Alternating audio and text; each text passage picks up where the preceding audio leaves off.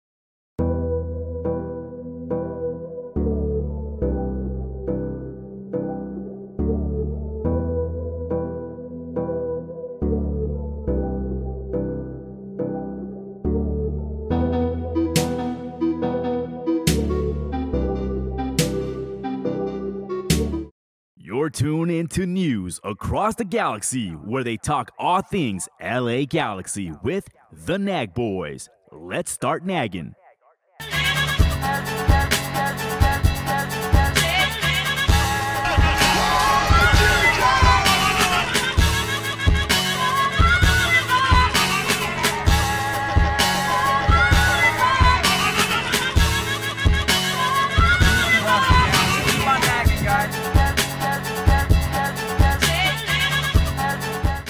Hey. Welcome to News Across the Galaxy, where we talk all things LA Galaxy. Sometimes a little bit of USMT, sometimes some wrestling, and sometimes just some random ass shit. How's everybody doing? My name is Bryant. I am joined, as usual, my co-host, Mr. Edgar Zuniga. How you doing, sir? Hey, what's up, man? Usually I'm here at NAG Tower East, but today I heard we had a special guest, so I wanted to get a jump on things, and I flew out here to the Midwest, and I think I got lost. I lived in Kansas before, but I really don't know where the hell I am. I think, Kevin, am I in your backyard? What's going on?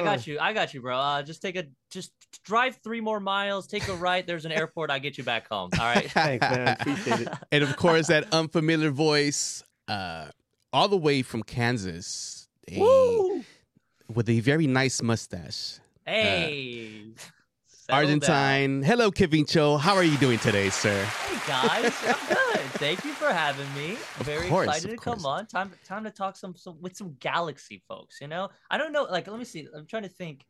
I don't think, and I hope I don't put anyone on blast. I don't think I've talked to a Galaxy-specific podcast. So, debut. Yes. So we're the first ones, exclusive. You heard that here first on that exclusive, first Cap, baby. Yes, that's right. Before we get into anything, though, Edgar, Yeah. you know what your background reminds me of? Do you guys remember that Smash Brothers commercial, the first ever Smash Brothers commercial, where they're running through You and me, Yes. the field and they kick the you. shit out of each No other? matter how they toss the dice. It's beautiful. It we're looks very meant to be peaceful. It's very the one nice. for Wait a minute, me what's that and voice me I and hear? you Is there and somebody for else me. here? So Oh, wait a happy minute. Who's on the ones and twos? And of course, on the ones and twos, not on camera today because he's fucking ugly. Damn. My very dear friend, Eddie. How you doing, Eddie? Not so good after that comment, you Ew. fucking dick. Gee, Hey, that's I 2 still shows love in you. a row. You forget about Eddie, man. That is 2 shows in a row. My bad, bro. You do exist. Sorry, you do exist. You matter. Anyway, Very important. let's start off with the basic stuff. Gavincho, you support a team that is an originator from the 1996 inauguration of MLS. Right. Your background is Argentine. How did this Yes. connection to this specific team come about? Yeah, the story is like not it's weird because I moved. Okay, so skipping a lot of the background here. I'm from Argentina. Most of my family's from Argentina, but my dad is American. So once we moved to the United States, it was like I don't think it was gonna be a set thing. We're gonna be in Kansas forever. It was like a time thing. But once it became a thing where we knew, okay, we're gonna be here for a while.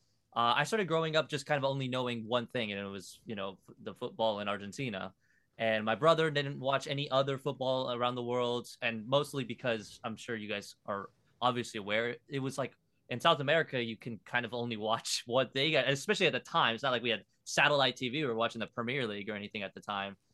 So I only had one thing. I only had one kind of viewpoint of football or soccer until once I got a little older. I've heard that there was a professional team in Kansas City on the Kansas side, and I just didn't really understand what that was. I didn't know what MLS was. So like by 2010, 2011, I thought, look, now I could watch games. I can like go to games. It'd be kind of interesting to go to one of these games. And one of the first ever game, maybe my second game ever, was the 2013 MLS Cup final, which was a Hey. pure surprise. I mean, it was my older brother who still to this day does not watch anything other than Argentinian football, but he was just like, all right, we're going to, we're going to hang out in Kansas City. We had this whole day planned, and I was kind of confused because I mean, they were telling me to wear like super warm, crazy jackets, and I'm just like, what are we like? We could be outside, and then I found out like, 20 feet outside of the stadium, like, oh hey, by the way, we're going to this MLS Cup final that none of us really knew anything about. And ever since then, I've just been a sporting fan. So I always joke around it saying like it's my adopted club, and it really feels that way. So which, not to skip to where we're going to go into, but makes things a little bit weird down the road when you're passionate about something or you care about something and it feels like a side club. You get like kind of like mixed feelings, but yeah, it got me into MLS. It got me into the American game. Then I started watching, Team USA very rarely, to be honest, but like it just started opening doors that I didn't even know were there. Got me excited that the US does care about the sport. There are fans here. There are very passionate fans that I thought didn't even exist. And like there's like a real future. And that was then. And then compared to now is like whole different league. That's like, 11 years ago. And I don't know, the last 3 years we're in a different league, in my opinion. So yeah, and Galaxy is one of those teams that a blue blood, a team that, is like the OG when you think of MLS, I think everywhere in the world. So it's just nice to support a club that's just been here for so long and had to transition through all the crazy stages, Well, It's interesting. Oh, go ahead. I will. Oh, go for it. Actually, real quick on the chat, just want to address this real quick for Kevincho. Andrew Alessana, who's actually one of the capos and I believe presidents of Riot Squad, which is one of the supporter groups here at the Galaxy. He said, shout out to SKC fans for doing good work to change their front office. So obviously get into that Which later, we'll get into that conversation in a bit. But before that, I wanted to the comparison, not a comparison of the fandom, because I know I see your background. You're a River fan. The Argentine league is known to have some rambunctious fans that are psychos. Yeah. Since you started watching Kansas to where it is now, just in general, league aspect, do you think MLS is onto something when it comes to having the fans here and having the actual sport be something you can actually watch as a world football advocate? Yeah, I'm trying. I know what podcast I'm in right now, so I'll be careful what I'm saying. But like, no, let it loose. Let it loose. For a while, I think go, for man. a while, like honestly, like Sporting is not a club I would say like gives me any of those vibes, and that's just I don't know, puro. Let me be careful. I don't think we just have the diversity sometimes in this area, in my opinion, where I don't see that, and that it's not always that, but like sometimes it's just the knowledge of how to what you should do as a supporter group, and what a real supporter group is like. What is a real football atmosphere? At one point, Sporting was like one of those clubs that looked like they knew what they were doing. They made this stadium that at the time was like a really nice stadium, especially for MLS. It looked like they were going the right direction, and it felt that way. And then it got really stale. Like that's for us. But on the other hand, we have newer clubs that are coming in that are showing other teams, including us, what it's like and what it should be like to have that type of environment. That's like your Austins were really good, especially last year or the year before. LAFC is pretty good. I'm just gonna say on as well. We admitted that here. We admitted that. Okay. But it's a lot of vibes, and those are things that do remind me of that. Of course, like an 80,000 seat stadium is not going to compare to a 23,000 seat stadium. So there you have that. But when it comes to passion, I mean, outside the games, I've seen. That's why I want to go out to LA and just experience what that's like. What is it like to like spend a couple hours before the game and get like smash drunk and then go in and then go crazy, and that's what I like. I don't know if you LA Galaxy fans feel the same way, but sometimes I'm just like, man, like it's possible. We could do it. Like my club could do it. Your club could do it. It's just like something's not there, something's not clicky, or whatever it is.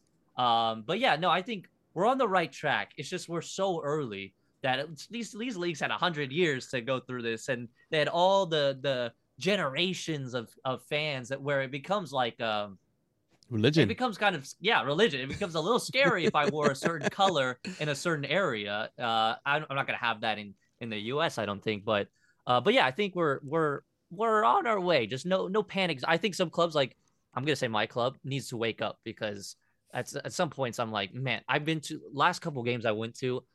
I would be honest. I mean, I could have fell asleep in that stadium, dude. Like I could seat, put my feet up, sit back, relax, and just chill. But that's just not what I feel like it should be. It should kind of be crazy, but I don't know. I think it depends on the market. It depends on so many things, but I think we're on our way slowly. Edgar, same question to you. I know you've been following the league since its inception, and you've been a reporter in this league for a very long time. What have you seen the progress in this league compared to world football? Oh, it's like night and day to me, because I remember I was there at the very first Galaxy game where the Galaxians had already formed at that point, but it was still just a small group of people, and they were still trying to figure out some of the chants. Interestingly enough, the gentleman we spoke to, who was the original president of the Galaxians, he's Argentino. He's a big fan of Club Independiente and a very good friend of mine. Him is Ozzy Gomez. And he was the guy who pretty much got everything started with the Galaxians. So, Kevin, that's something that's really nice. Feather in Argentina's cap right there. And so, but at the beginning, it was really hard to get people on board with like, hey, we got to do these nice, elaborate chants. Right. But it was very simple. It was more like boom, boom, boom, boom, LA Galaxy, which to this day is still like the go-to like fallback, chant. The OG. Right. But over the years, there's been a maturation period. There are stages that the league has gone through, and LA Galaxy has been there every step of the way. LA is a global city, so we have a lot of influences coming in, a lot of people putting, their own ingredients into the pot. And what we have now at the stadium is a very nice and tasty environment, whether you're a local or it's your first time or you're a visitor. You're going to come in and you're going to have a good time.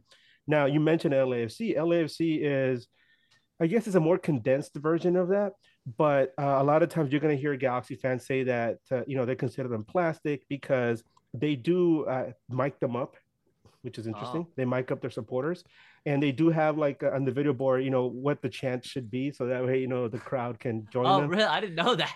Yeah, okay. So it's you think, oh, this is nice, very organic. You hear Taylor Twellman yells, just like on TV, right? Every time. Taylor is such a deep throater, calm down, Taylor. And so, so I mean, good for them, I guess, because they're trying to get the people that maybe aren't interested, to go in the game to understand and get their primer into the league. So, but you got to do it one way or another, right?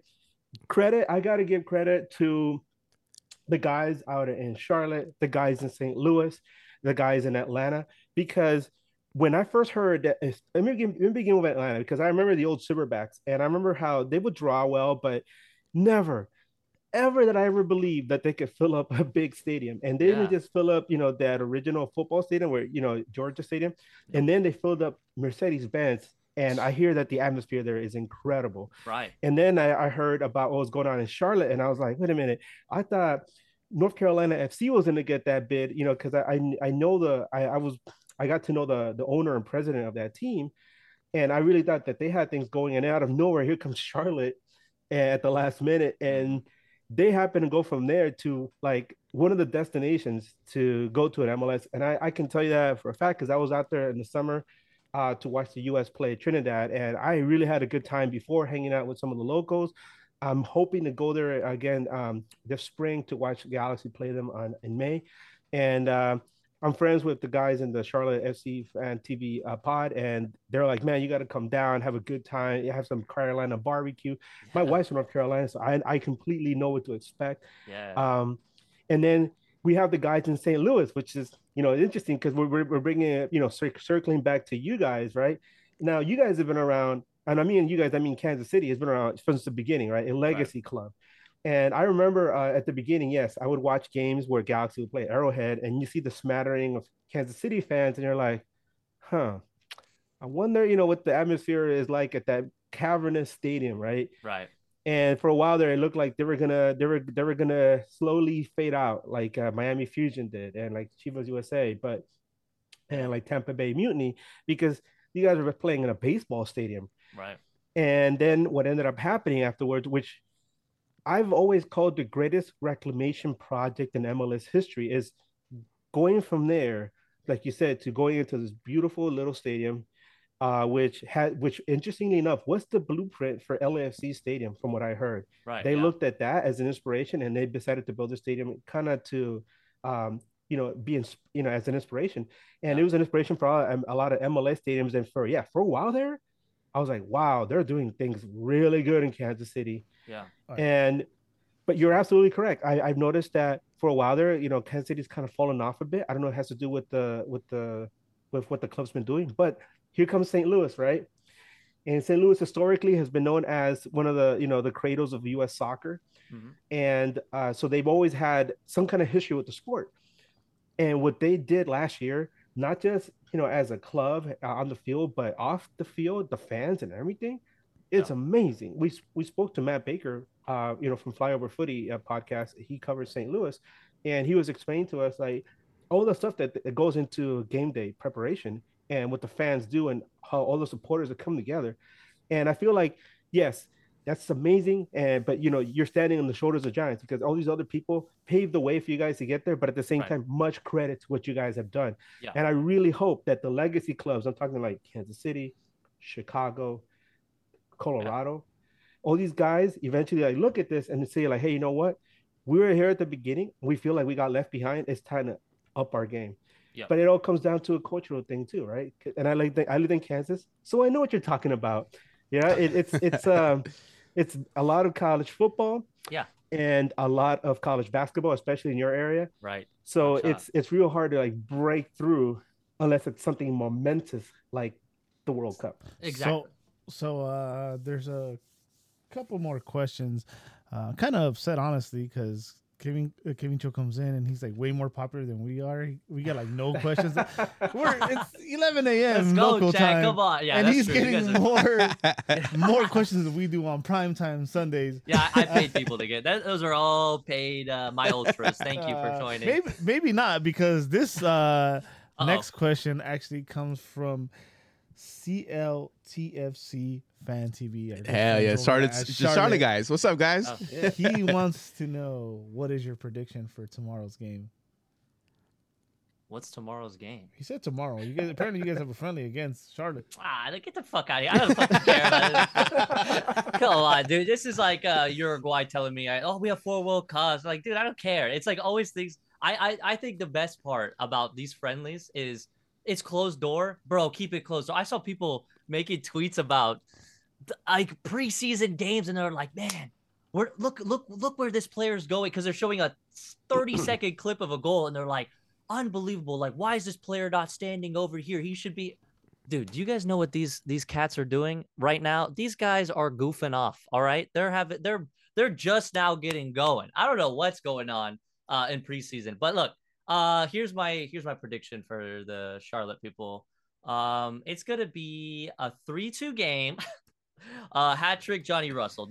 There you go. You're welcome. And if it's not that, I don't know ball. Speaking of Johnny Russell, there was such a big he lied to my face. advocation that we wanted him here. I wanted. There was a moment where he wanted out of KC, and we're like, man, if we could land this, man, we'd be a premier team. And you fuckers kept him. We wanted him here. I'm not gonna lie. If Johnny Russell's not on your team, you don't like. He's just like he's really good. He's good, really but he's just like in your face. He like the referees are jokingly have just almost like a fear of this man. This guy gets in your face, but he's my favorite player by far. It's been like when I started watching the league, it was like Zusi, which is insane that he's just now left the club, but. So I started watching, and Zusi was my guy. I love Zusi. And then when Johnny came, oh my God, like fell in love. Because that is the type of person that reminds me of like South American football, where it's just, or even, players in Mexico and like guys who are just passionate and like in your face, always wanting to fight for every ball. That was like super like attractive to me. It would have broke my heart if he went. if he went to LA, man. That would have Fun- killed me. Fun fact Yeah, about Eddie had a moment with him. I did. but No, fun- yeah, You did. he had a frustrating like half. I think we were beating him at halftime or something, whatever. And I was Yeah. in the Champions Lounge, and like he was on the bench. That's what it Okay. was. That's the day he fucking broke Cáceres' knee. Yeah, that game. that game. Yeah, that's probably why he didn't follow through. At halftime, I shook his hand as he was going through the tunnel, and my good friend Aaron, our good friend Aaron, we told him to come. Hey man, come to LA. We'll start you here. Something along those lines. And he looked at us and he smiled, and I was like, "That's it. He's coming." Hell yeah, he said we got him. Boy. Yeah. He's coming. Johnny Russell to the G's I know. confirmed. Coons, eat your heart out. Man. Hey, but fun fact about Susie, I don't know if you know this and everybody else knows this, that he was actually going to be on The Bachelor. Or he was going to be Oh, The yeah. Bachelor. Yeah, did you know Yeah, I that? Did heard you guys that. know that? I heard I that. did Yeah. not know that. Yeah. And, I mean, dude, and you know what? He's perfect, or he would have been perfect. This guy, that I'd vote guy for is him. a god. That man, Saint is a little- Susie. Sansu. He is a good. He is a guy in Mexico. San Oh right, Suzy. yeah, San Suzy, yeah, yeah. San Su- we Yeah, do have man, another like- question in the Yeah. chat from Big Capo, my tribal chief, Samuel Bob. What's the vibes with the support groups currently in Kansas City? I know a lot of people were upset about the Caldron not making a statement early. The cauldron. Yeah, listen. Yeah, you put too much accent on that because Oh. let me tell you about that. The cauldron. All right, boys. So I don't look. This is because I'm learning as much as I can in the last couple years about how supporter groups work here. So if I step on anyone's toes, I'm sorry, but the supporter groups are, in my mind, is like the sporting. It's like this vanilla sporting group of people. I'm so glad that they take the time and do what they do from time to time and whatnot. But here's the thing: when there's anything going on with the club, and especially anything negative, these people are the worst to go to. Just point blank. These guys don't say anything, or they just make it look like things are being done behind the scenes. Their biggest thing with this Gavin situation was we're going to have a Q&A and talk to fans about the situation. What is a Q&A going to do? I have no idea. And I've talked to friends that have been in the Cauldron or actually left the Cauldron recently, and they're just like, I don't know if it's just not enough people are trying to help, or if they're just slim, or whatever the situation is. But it is super embarrassing on the side of like, is this supposed to be a passionate group? These people care about it. I mean, one of the biggest things when I brought my this is gonna be a weird thing to bring up, but like, I have a brother. He's my half brother. His dad, not my dad, is from Argentina. He came to the United States and he went to a sporting game. I vividly remember sitting in the game and hearing what chant, like this "Come on, Sporting" chant go off, and I remember like being so embarrassed because it just sounds awful. It sounds like an 8-year-old came up with this song, and this guy is used to like songs and a stadium full of 80,000 people where they come up with a song every week. You guys get the vibes, Mhm. and I think from then on, and I was like 13, 14. From then on, I'm just like, this is It's not good. horrible. It's just, and it's just, the song still happened. So and last time I went, it came up again. I remember looking at my wife, my wife doesn't even give a crap about football at all, which has been great. That she's like slowly learning and like picking things up.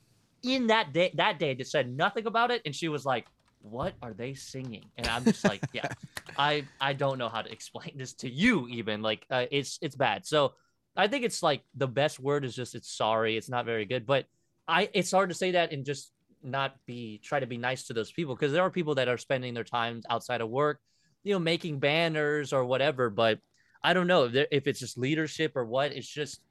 It's not good. It's not good at all. Not compared to so many other supporter groups. And I still think because we're such a new league, we're already still behind, we're not like ultras. I don't see anyone being real ultras. All right. No offense, but we're not there yet.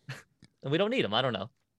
Just depends. Well, I mean, I don't think we need them, but Yeah. there's a lot of And we people don't- that self-proclaim themselves ultras, Right. which I mean, Exactly. Yeah. if it kind of can grow the culture without The Hey, ultra hey, violence. hey, You know, Brian, ultra- hey, Then we'll be all people- right. Hey, People take kill it each easy, other. guys. Take it easy. Without the violence. 2024. You can identify as whatever you want. That's right. That's right. We are all ultras here. That is true. Well, let me ask you.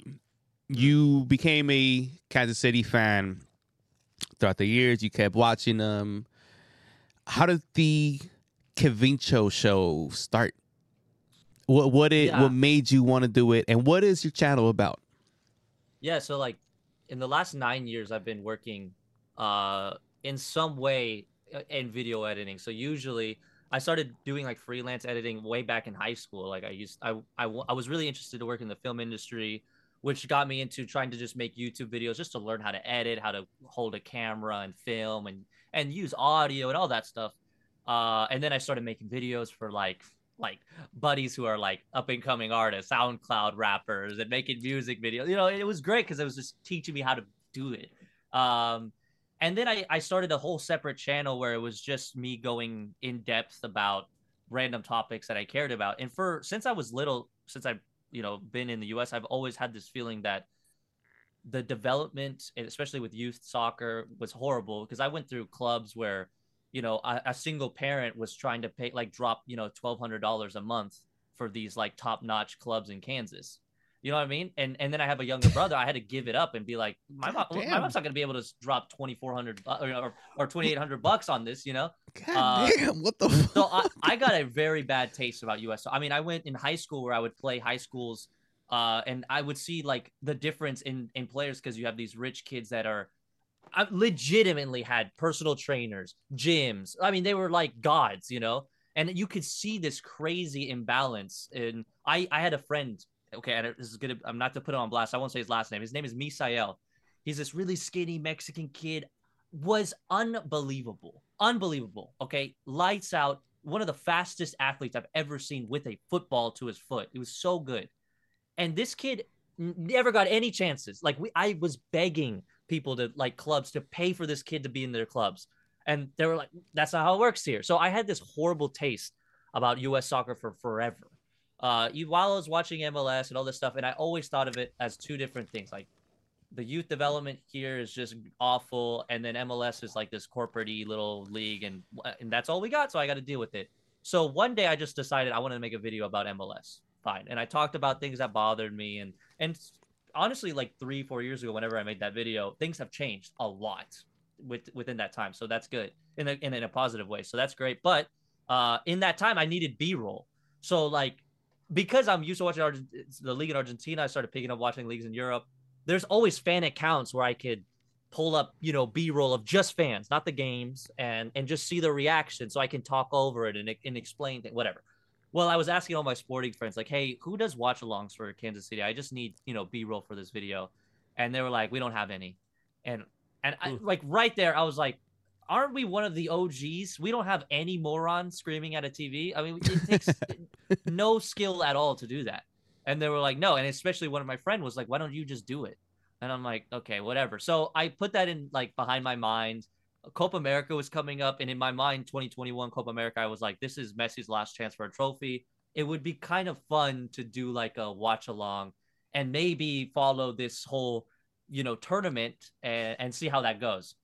That was insane because obviously we won it, and I got to talk to people all over the world. I was talking to people in Germany watching these games. It was amazing. So then I was like, you know what? Let me see if MLS would be kind of, or if even fans would care about this. So I started streaming. I think it was like a Columbus game. It was like 0-0. There was like a straight up zero. It was like one shot on target. There was a rain delay. It was horrible. It was like the worst thing ever. But the greatest part was there were people in the chat from all different cities in the US. I don't know if people were just bored at the time. And obviously, pre-Apple days, nobody could watch the damn games. It was so annoying with blackouts or whatever. So people were just like, I'll just hang out with this guy. And I was talking to fans. One of the very first fans was a Galaxy fan. And we were just, kind of talking shit back and forth that year, just, having fun. And then I realized, like, oh, this is cool. Even though this team is not that good, it's going to be fun. So then I just kept going. And honestly, through my love for the team has gone different direction. But the thing is, I love doing the streams because I talk to so many different people. I get to learn about different clubs and different like just crazy backgrounds about people from all over the world and whatnot. And that's what I want to keep going. I went through some nightmares with sporting, honestly, and I thought, man, I'm done with this. I don't want to do this anymore. And like multiple times, I'm like, yeah, I'm done with MLS or whatever. But here's the thing, I just keep coming back just because of the people. Like, just people would reach out and talk to me and they'd be like, hey, did you see this story? It's freaking awesome. Read into this. And I'm like, man, it's like there's so many different avenues you can go in MLS, and we're so early that it's like perfect timing. So yeah, that's just where I'm at now. It's like a weird start to get here, but that's it. Yeah, and the thing about MLS is such a niche market in the US, but once you find that market, there's a lot of passionate fans here in MLS that will swear up and down this is a top 5 league in the world, and I'm one of them. I don't give a fuck about the rankings. This is top 5 to me, and I love watching those 0-0 one shot on target matches where all those Reds come out or the defense can't even kick a ball outside. I went through early 90s MLS where we saw like just somebody coming out of work and then putting on the boots and let's go play type thing. And to see it from then to where it is now, such a growing sport here. It's great to see channels like yours, like the other ones we've talked to the guys from St. Louis. We've talked to, around the league, just seeing the passion, how it has grown in the U.S. market. And it's as a Latino, an American who's grew up with this sport and watched nothing but the game of football, it's beautiful to see here. It's very beautiful to hear. I'm on the same page as Brian. Watching someone walk off the set of Melrose Place. And see? And throw out the booth. Shout out to Andrew Shue, baby. Andrew Shue. Let's go. No Ball, who brought up Andrew Shue. And same, man. For me, the MLS in my mind is in the top 3. And I'll tell you right now, they're not. They're not number 2 or number 3. Yeah. You can figure that out. I got a couple more questions for you. Oh, actually, but before that, go ahead. We have a super chat. I don't know if you knew we were live, but shout out to Alex Gutierrez Guti. He gave us $9.99. Love you guys. $6.99. Hey. Oh, six. Oh, no, wait a minute. Wait, that's $3. No, it is $9.99. No. Oh, it is? Oh, okay, never mind. Yeah, good job. Damn, good job, Guti. We love you too, Guti. We love you, Guti. You the next time I see you. So this is for everybody. Jose Ramos, what do y'all think of MLS next? That's a very tough question, especially how the world football atmosphere deals with their development status of their teams. The cantera around the world is way more advanced than it is here. Now, I feel MLS in general is trying to get something going in that category, whether it comes to MLS Next or having a draft with college players. They're trying. Or with the developmental fucking teams that we have, here in Galaxy with like the G2s and all, they're trying to do something similar. Still needs a lot of work, in my opinion. Edgar? I'll take the first actually, if I that. may, real quick, just so I can get out of the way. Short and sweet. So, America in any sport will never accept pro and regulation. This is the best we can do. Yeah, I think the MLS. I think so too. I think soccer needs it, and I think the MLS is finding their own version of it. It's called soccer. Man. For fuck's sake, stop saying soccer. All right. Good, Edgar. Yeah, I'll take the first stab at it, and I think it's a step backwards because I feel like MLS was paying attention to what was going on in the lower divisions with USL, and they were like, you know what? These guys are going in the markets that we're not going into, and they're becoming pretty successful. They're looking. I'm talking like Detroit City FC, for example. Even though those people, their fans, outwardly reject MLS, right? Right. I mean, and kudos to them, right? Because that's their vibe. Anti-establishment. But in other baby. cities like Louisville, for example, And these are places where you're like, wow, I expect football, soccer to exist, but my God, they have very passionate fan bases, and they've grown in these areas where you would not expect MLS to ever go, and they're very successful. So MLS is looking at what USL is doing, and they're like, hey, wait a minute, we're the lords and of this country as far as soccer is concerned, and we don't like what they're doing. And then there's all the rumblings about pro and relegation, and granted, it's going to be very difficult for that to ever happen here in the US. Right. Yeah. No. But MLS was like, you know what? We're gonna start sending our kids down to the developmental league, and using the USL as a developmental league. We're gonna have our own thing. We're gonna have our own closed, environment, and we're gonna make it our own, and that's it. Period. We're gonna, take USL out of the equation, and then what happens after that? The whole thing with the US Open Cup. Yeah. That is jacked up, man. Oof, I mean, when I yeah. saw it, I was really upset. I was like, you're gonna take away, like, first of all, you're gonna take away, you're having your players playing against grown men, right, that have the best experience I guess you can get before you get to the MLS level, right? And then you're going to go ahead and be like, we're going to take even the opportunity where we have these young kids playing against these other bigger teams in the Open Cup, and we're going to take that away as well, which is, to me, it's like one of the richest tournaments in US sports, because it goes back so long, from the very first champions, the Brooklyn Field Club, to all those great Bethlehem Steel teams. And now we have a lot of MLS teams that compete in it. And we're always waiting for the next Rochester Raging Rhinos to come up and beat an MLS team in this tournament. Yeah. It's fun. It's fun, right? And they're trying to take that away, and hopefully it does not go away.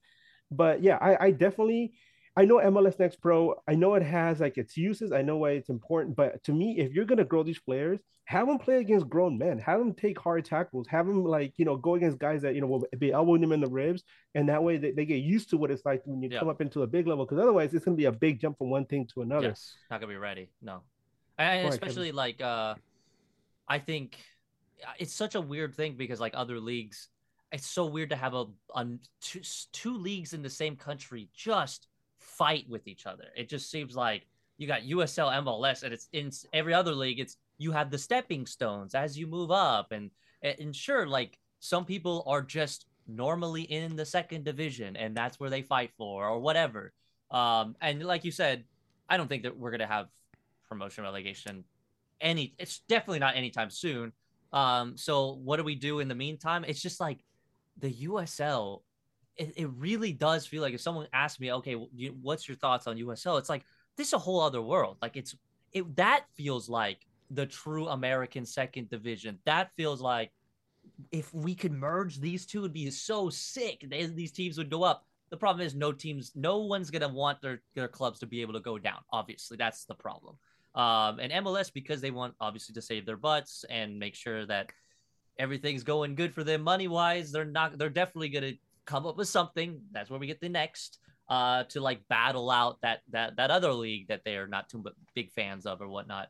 I don't really understand. Like I need to like really look into how the players get developed there, and like if we could compare that. I really don't know how I could do that, but it would be interesting to see the development and just kind of compare players going up these systems and then going, I don't know, maybe to a team in Europe or like a second division or whatever, just to see how they go. But I don't know. It's a weird thing to have next. And when I was getting, someone told me that they would love to talk to me about it and explain it to me. And it's just like, I'm already like trying to figure out so many MLS weird goofiness that I can't even open my brain up to next right now. So that's where I'm at personally with next right now, or even USL, to be honest.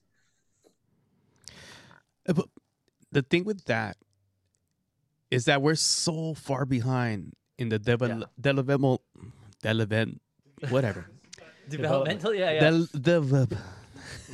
that stage.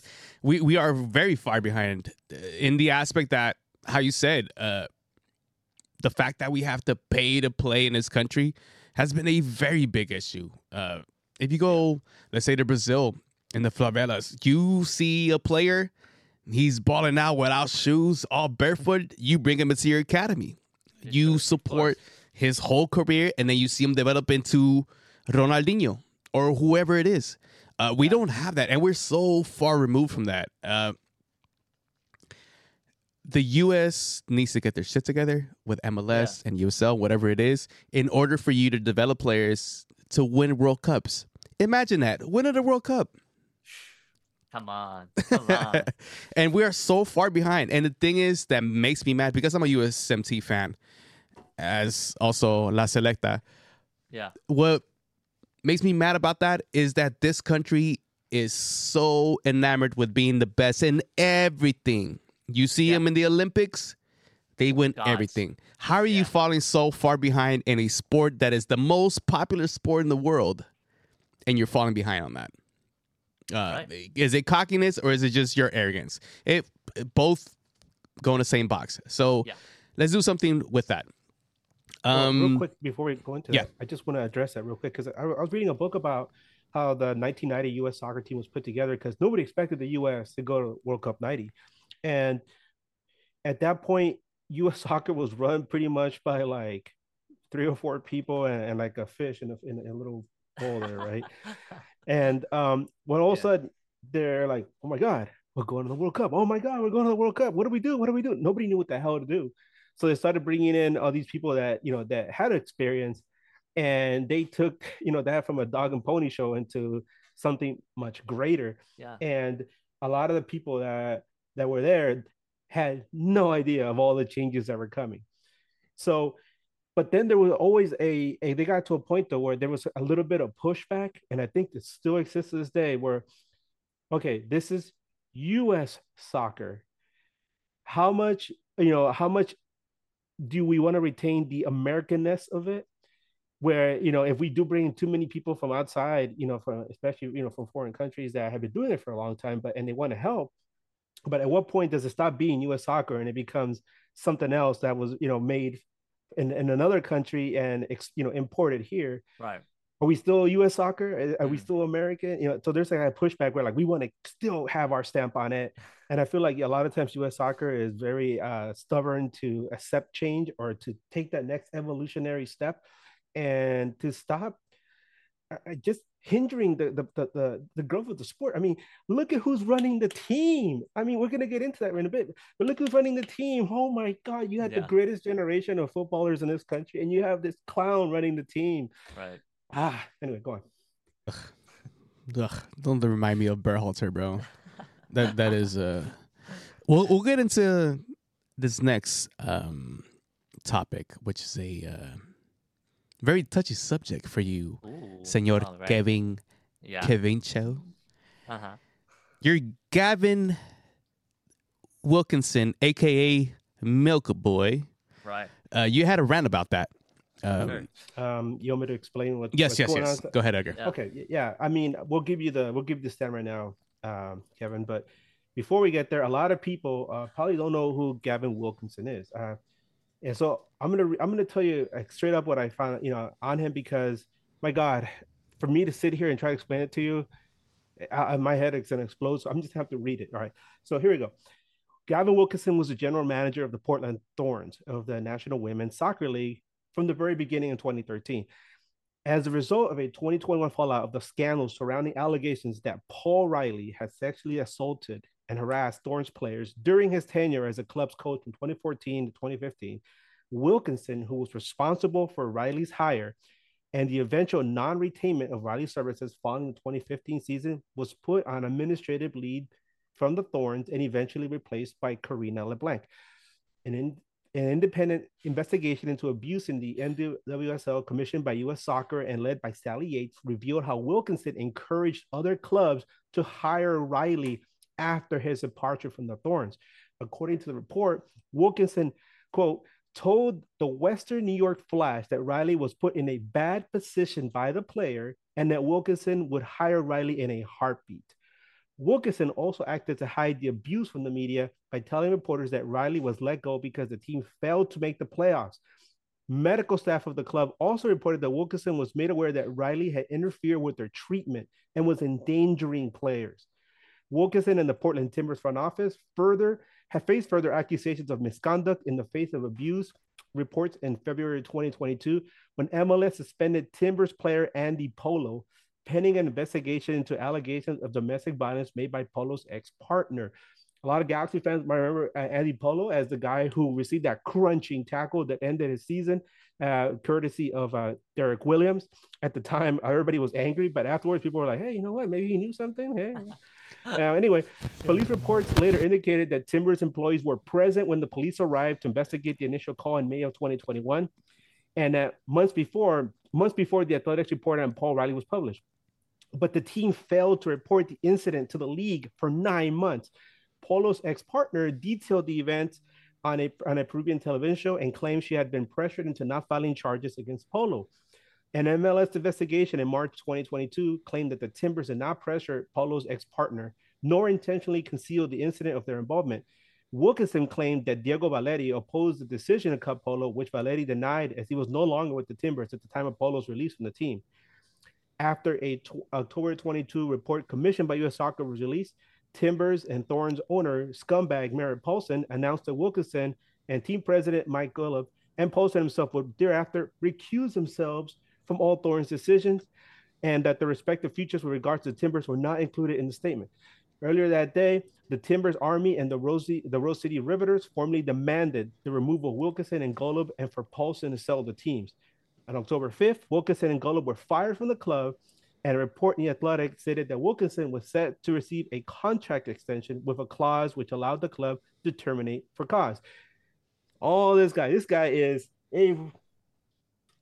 he's an upstanding citizen of the highest caliber, a wonderful human being, somebody you want to have around your daughters.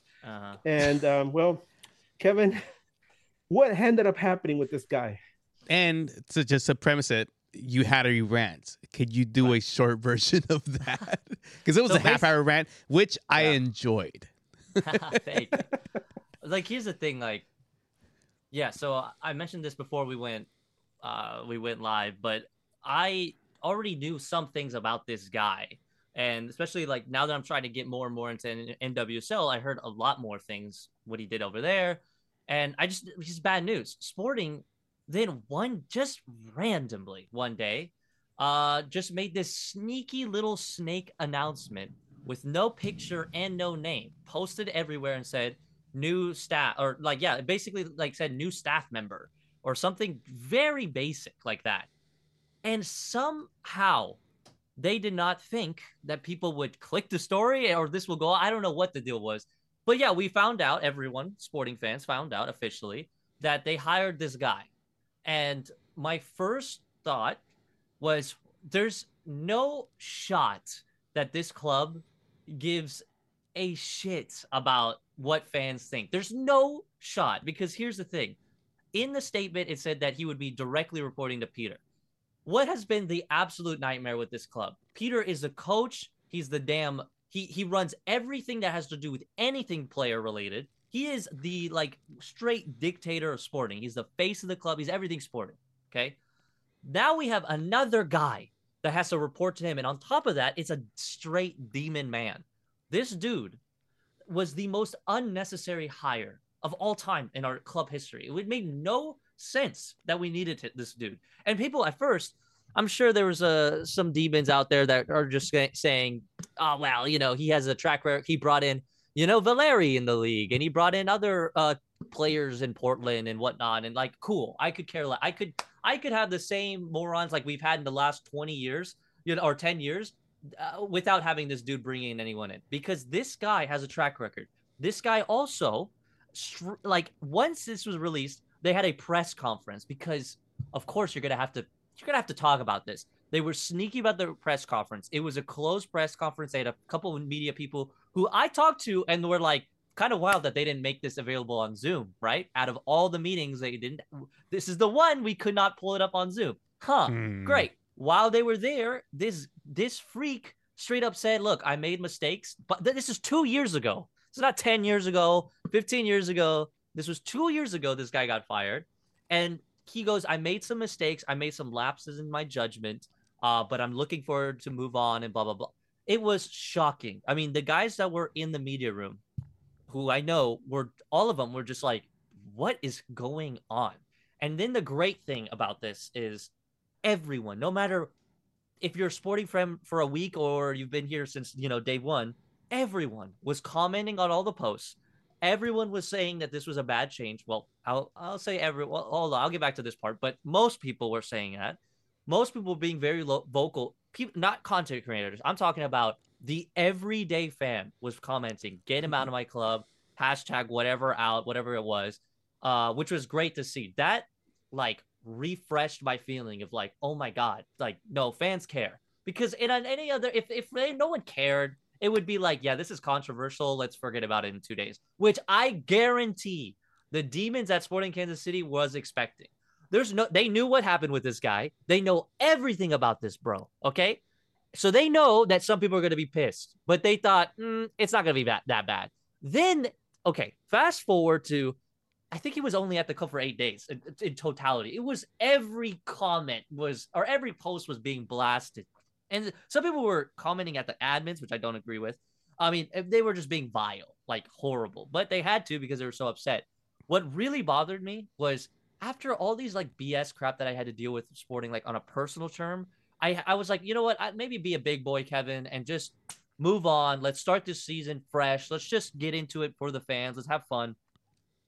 And then they drop something like this that is so pointless that they just brought this guy in. They also interviewed multiple other people that were perfect for the job. I mean, it's like a useless job it's like whatever, fine. It's like a glorified scout almost. And then they hired this guy. For what reason? I know why. We all know why in sporting world. Peter Vermees likes his buddies. And this dude is a Peter Vermees hire. To the fact that we know that when I'm talking to like people like journalists around the club or people that follow the club and they have their podcast or whatever, and they have all the connections inside the club. It's not a big club, very small room full of people. They know that Peter wanted this guy. Okay. Of course, that someone still had to sign his payroll. So he's got a boss, of course, who thought it was fine, you know, if Peter says so, because that is the chokehold this team has from a coach. This coach has been the coach for forever. Like this is the longest tenured coach in the league. He's won some things with the team. Absolutely. Yes, he's the best coach in our history. But because he can run everything and he has say in everything, it's like you can't do anything. You can't even be upset. I talked about before he was announced that he got fired or whatever, let go or mutually agreed to part ways, whatever the fuck they said. He left. He packed up his stuff and left.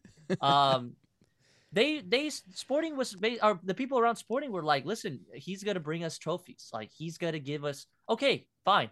What bothers 99.9% of fans is everybody has a sister or a mom or maybe a daughter or a niece, and that is, to me, what bothered me. Why I went a little crazy that day was it's so hard to support a team when you know there's a demon upstairs on the other side of that in the stadium, you know, when you know that, like, yeah, I paid a ticket so my niece can watch her first soccer game in this country, and it's going to be this great memory for her. But in the back of my head, I'm like, but this guy is a demon. He turned his head, allegedly, I guess, to horrific crimes. And he was just like, no big deal. I would hire this guy again.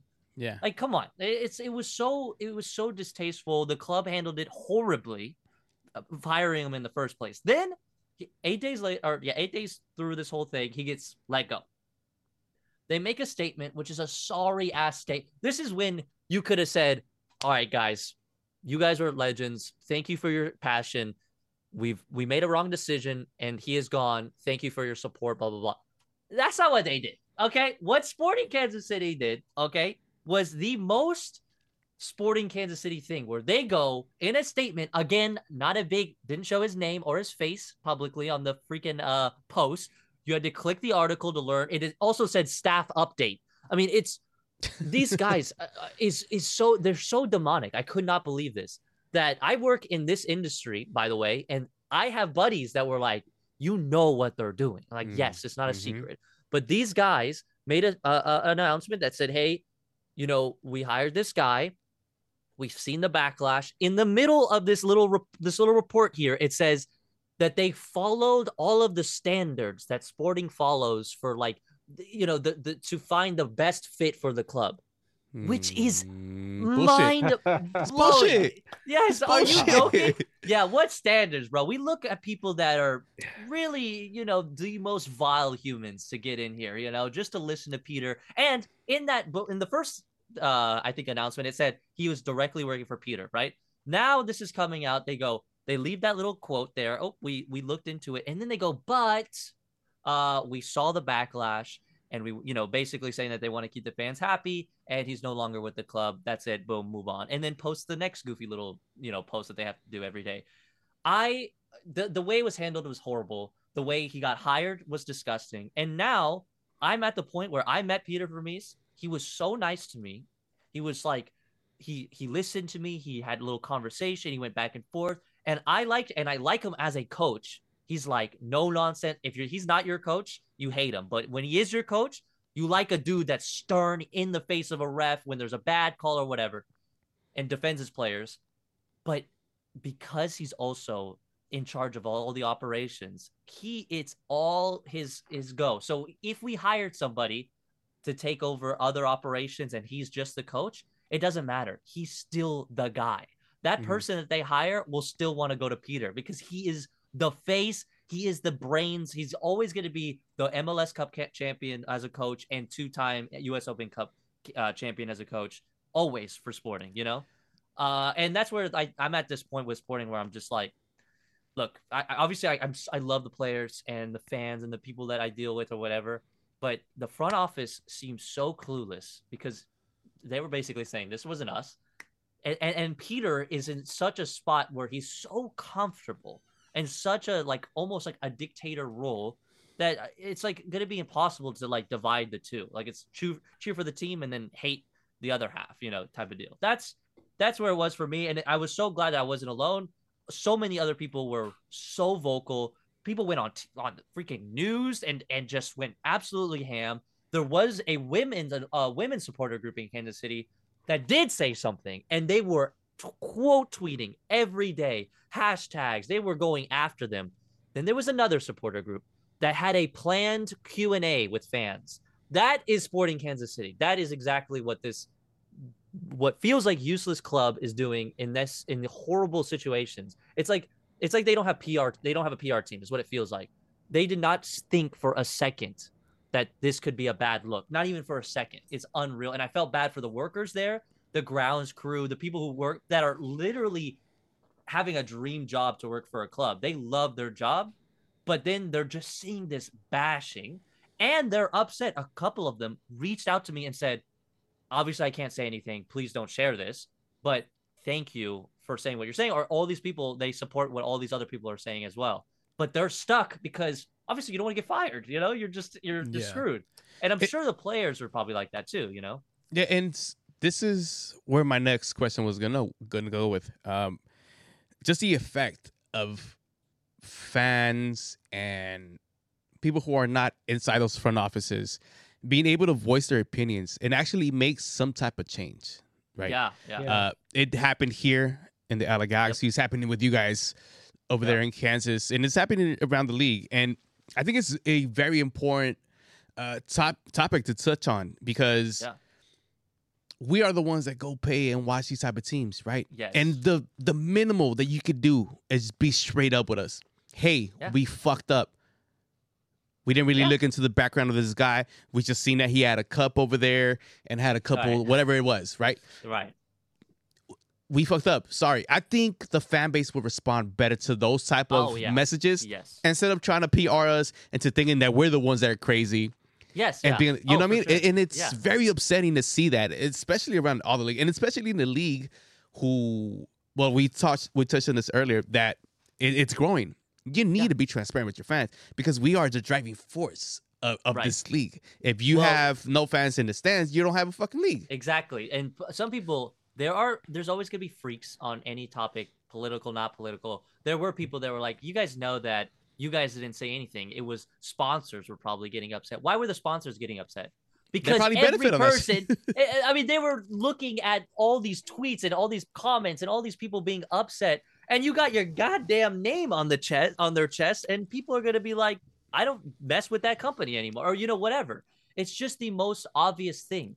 if the supporter or the support, it's not supporter groups, is a different thing. But when the fans are speaking out, it's so awesome to see what happened in LA, what's happening in Sporting, what's happening in other places, because that just shows you, dude, it's there. We're not like that vanilla where fans are just like chalking it up. It was so cool to see fans just go, and not just sport. I mean, every fan base. It was awesome. Like every fan base.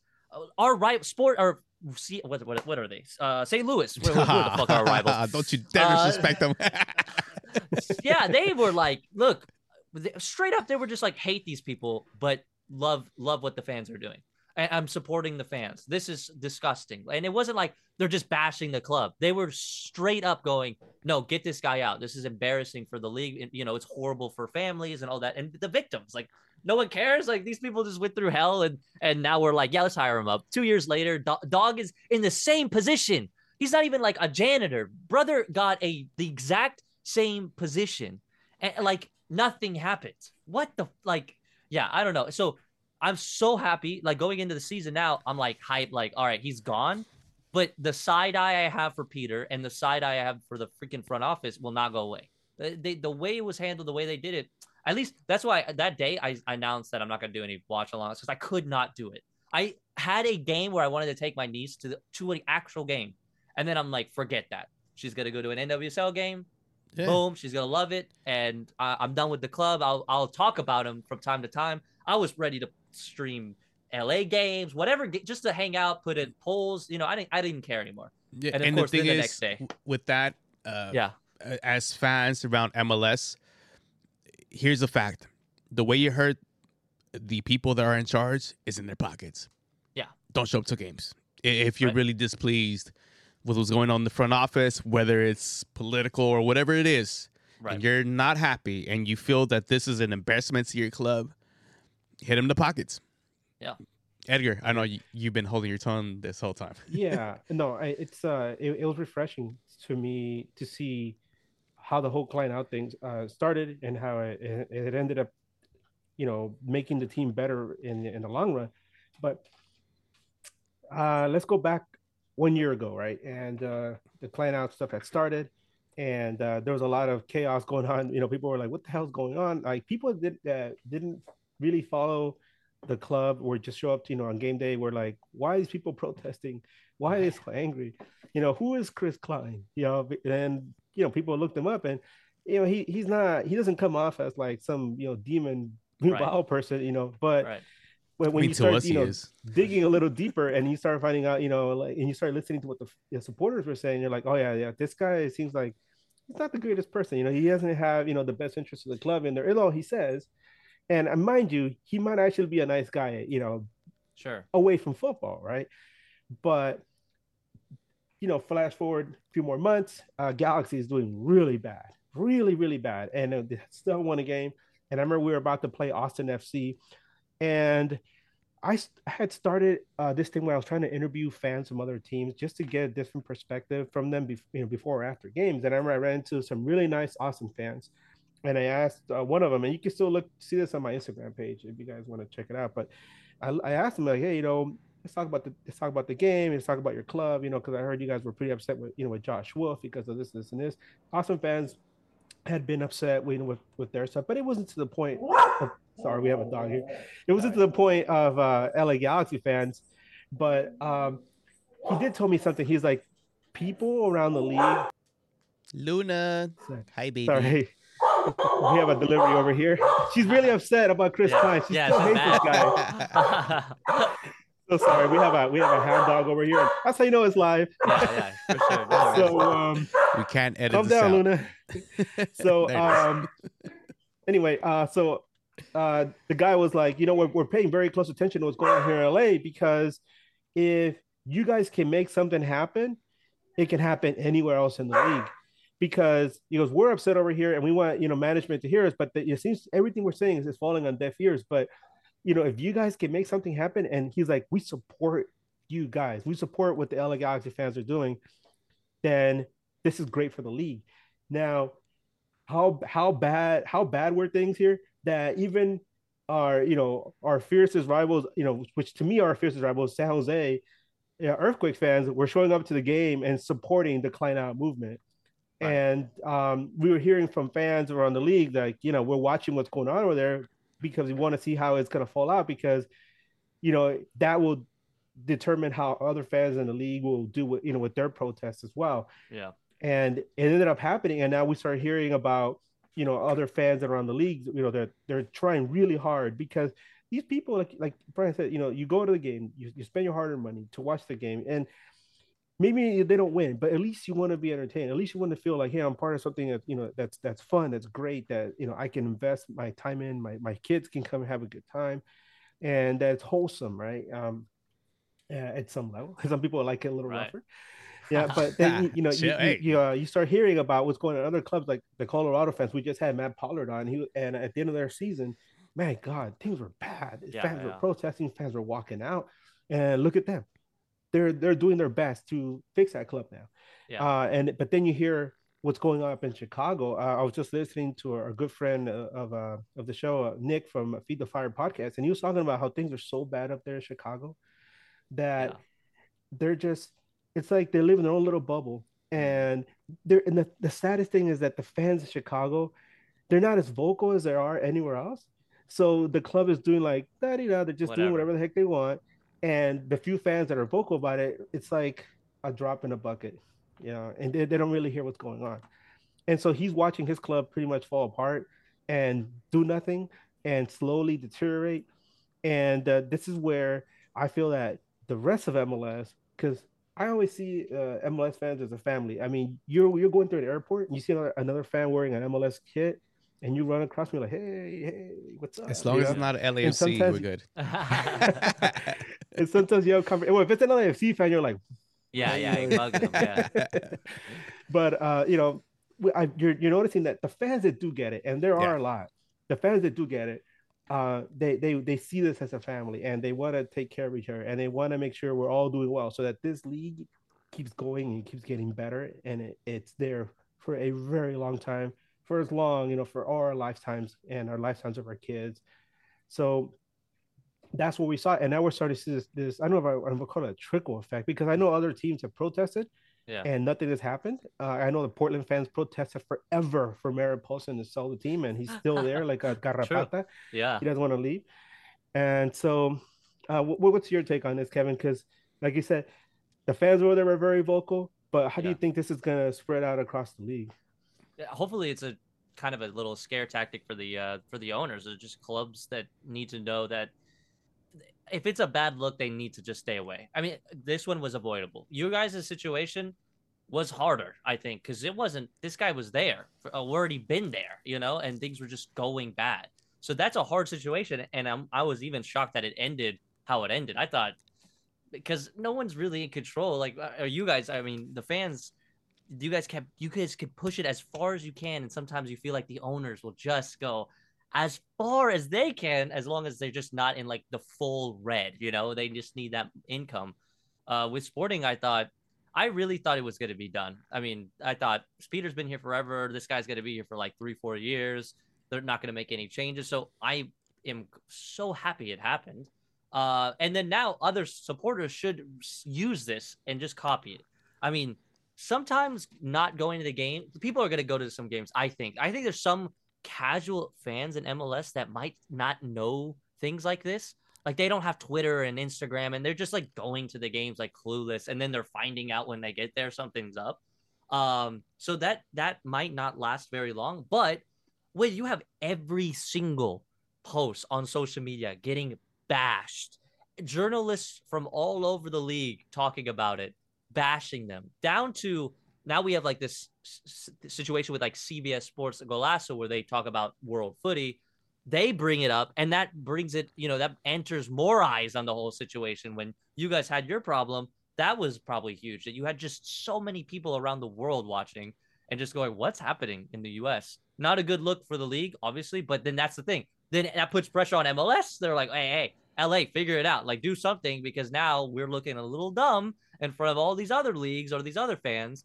So yeah, I think it's great. It's so awesome. It makes me, and like you guys, I'm sure, feel like things can get done. We're not as like corporate. Well, we're pretty corporate, but we can scare them. I mean, just like strikes and unions. It works, you know. It scares walkouts. them. Walkouts from the Walkouts, stadiums. right? Yeah. And Yep. this is the thing too. With pressure, you create diamonds. Yeah, So yeah. this league could be a diamond at one Yes. point. Like Eddie said, this is the top league in the world, number one. I don't Yes, give a number fuck what the one, right. rankings say, so That's I'll right. take that. Premier who? What? Who is that? There are little brothers. What do you mean? Yeah, little. Well, let's change a little bit more gears into just general MLS talk. Jesus Ferreira got denied by MLS Right. a transfer to go abroad. Yeah. It was a received 13 million bid for the U.S. forward from a Russian club, Spartak Moscow. Mm-hmm. For some reason, MLS denied it. We won't go into the political side of it because this isn't a political show, but it is an MLS show. Yeah. When you see that as an MLS fan and seeing how Jesus Ferreira is in U.S. national team international, what does that tell you? Eddie, I know you're raising your hand. Our If producer. I may go first. Yes. As an MLS fan and USMNT fan, 13 million for that limp? Jesus Christ. I'm done. You leave him alone, bro. Could have You leave him sold alone. him, man. That was profit right there. Let's go. You know what? Yes. Yeah, absolutely. Like, come on. Dallas was probably upset that they couldn't make that sell. Who the fuck is going to pay anywhere upwards of $5 million for that lame-ass player? Sorry. I don't like him, as you can tell. But Yeah, this I is get the thing. Dallas has a track record of them exporting players for profit. Yeah, We've seen it's it the with Dallas Pepe. Academy, man. Yep. And their academy's just been, and it's one of the teams in MLS, and we touched this on the pod earlier about developmental. Dallas is doing it right. Oh, What does this tell you for MLS going forward when they could deny a $13 million bid for somebody who Eddie says doesn't deserve it? What does that mean for MLS to deny it, just in general? Well, Kevin, before you answer that, I just want to give people a little perspective. I mean, we don't want another situation like what happened with Brittany Griner. And if you guys know the WNBA player Yes. who was arrested supposedly for possession of marijuana at an airport Right. in Moscow, and I mean, what kind of a draconian system do they have there that they sent her to practically to a gulag, right, for Right, something yeah. like that, and then they didn't want to let her go, and I mean, it became an international incident, and yeah, I mean, maybe Jesus, isn't gonna go around walking around marijuana and in his pockets, but who knows what somebody out there is gonna make up some rule out of nowhere. And all of a sudden, Jesus is being sent to some gulag out in the Siberia, and we never hear from him again. And MLS doesn't have the same kind of weight that a WNBA, which is backed by the NBA, has. And with everything going on, in the Caucasus region right now, and the way that, I mean, you can't avoid it, the politics, right, between the U.S. and Russia. I tell people, I don't even understand how it got to that point where they're like, hey, look, a Russian club. Hey, let's go. Yeah, let's send them over there. One of our guys from our national team. Let's Right. send them a bargaining chip that they can hold up against us. No. Yeah, I think that's the weirdest thing for me. Like, I thought I had two takes. Like, well, no, my take was like I was just confused. Honestly, the whole thing made no sense. Like, from the report, it said like Dallas was interested and Jesus was interested. I mean, maybe he's interested. That's money, and yeah, that's a big team in Russia. But yeah, of course, there's a situation that's going on over there. I wouldn't feel comfortable. I would be, that is a big decision. So, but what does it mean, like in the long run? Where, what if it's not that, and the league starts? Let's say he's going to Spain. Just for an example, and it's a second division team, and what if MLS stops that? But because maybe the price isn't right, or just whatever, if that makes me a little nervous of going like, ooh, if the player wants to go, the club wants to go, the MLS said stop, we might not even get our money in the first place, which may be one of the biggest reasons. Yeah, I don't know. It's just a weird thing. If it is true that the club Dallas wanted him to go and he wanted to go, I'm more confused than anything. Now, if this was like a general bid, Dallas, had the bid. This came out. There was interest there. And then the league goes, hey, that's not ever happening. Don't even think it. I don't know. That might be a different thing. But if it's a verified thing that FC Dallas said, Jesus, our boy, kind of like their star boy in the sense of like, that's their face right now. You're gone. If you want it, let's go. And then let's say Jesus wanted it. I'm just so confused. But I don't follow the U.S. men's national team like almost at all. So I don't know if he's horrible or amazing or what his deal is. But in the future, if MLS is just blocking deals left and right, and it's not to do with like borderline war situations, I don't know how I feel about that. I don't feel very comfortable with that, but it's a weird one. You would think that it's unfortunate for the player that wants to go outside of the MLS to progress his choice. Yeah. The development. What is it? But Developmentals. You gotta think into account that Spartak Moscow, like a lot of Russian teams, they're not allowed to play in international competitions right now. So it's not like They can't they're go a to big Champions. team. Yeah. They can't go to Champions League. I was going to bring that up. I thought CSK Moscow was I thought so too. part of the Champions League. Until the sanction, like UEFA said, anymore. They're out. Yeah. Yeah. And I mean, again, MLS #1 in the world. What do I care Right? about? Who cares? We're not over there. Anyway. CONCACAF champions over UCL, baby, all day. Exactly. Actually, that's a good transition. Someone asked. They asked on a scale. Didn't say a scale from what to what, but how much priority? Oh, here it is. From Rambling Runoff. On what scale do you guys think MLS teams consider CONCACAF Champions League? Is it a priority or not? I'll give you this one. As an LA Galaxy fan, it is. It's an international tournament where you could win and represent your region. If you want to be considered one of the top leagues in the world, you go represent your region and you do well in the CONCACAF Champions World Cup or whatever they have. For me, it should be maybe not priority over the our regional league, which is MLS Cup, but take it serious. For me, the CONCACAF should be represented with the best and show eyes into our region that we have, great football here. Maybe not the top unless it's MLS because it's #1. But, we want to showcase what we really have. And let's say the LA Galaxy wins the next CONCACAF champions. Dude, you're going to have a global brand representing a side of the world in a very not so prestigious, but a big tournament where all the champions of champions go play and show off their region as well.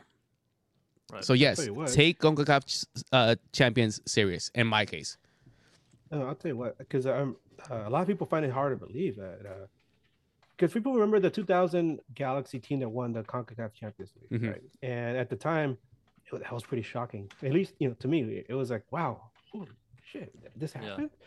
But even before that, and like after the '96 season, which was the inaugural season, the team Galaxy went all the way to the final in the '97 tournament, and they were winning. They were controlling that game against Cruz Azul of Mexico until our center mid, Mauricio Cienfuegos, suffered a game-ending injury. The GOAT. And after that, the wheels completely fell off, and Cruz Azul came back and won the game 5-3. Galaxy was up 2-0 on point. They were up 3-1, and then they ended up losing 5-3. I could prove my fandom right now too, because you can't find this in an article, and I don't think you can find a video either. That injury happened like it was bad luck, and Edgar might be the only one that has the memory here. It was a slip, and Hermosillo, which became a Galaxy player later, actually slipped, and like basically his plant, like to break his fall, went onto Cienfuegos' ribs. Oof. Yeah, and that's how the injury happened. Yeah, and if maybe it's Cienfuegos, I mean, maybe no, definitely. If Cienfuegos would not have gotten injured, that would have been a Galaxy win. It would have been an incredible achievement for MLS that from the get-go they were winning major tournaments. Granted, not long after that, DC United actually won CONCACAF champions, and then went on to also win the Confederations Cup at the time, beating Vasco da Gama from Brazil, and that was the last tournament that they Yep. had where it was CONCACAF versus CONMEBOL. Mhm. And DC United still holds on to that trophy, by the way. It's still in their cabinet, Yeah, which yeah. is it's funny because that trophy is supposed to be passed around kind of like the Stanley Cup. Right. Considering that it was the last time it was played, it's still in their cabinet, which is hey, a good thing Yeah. for MLS, right? Yeah. So anyway, Galaxy went that far, and we got a taste of that, and I was like, man, that's awesome. And then 2000 comes around, and they play against Olympia of Honduras in the final, and they win, and you're like, oh my god, they actually won.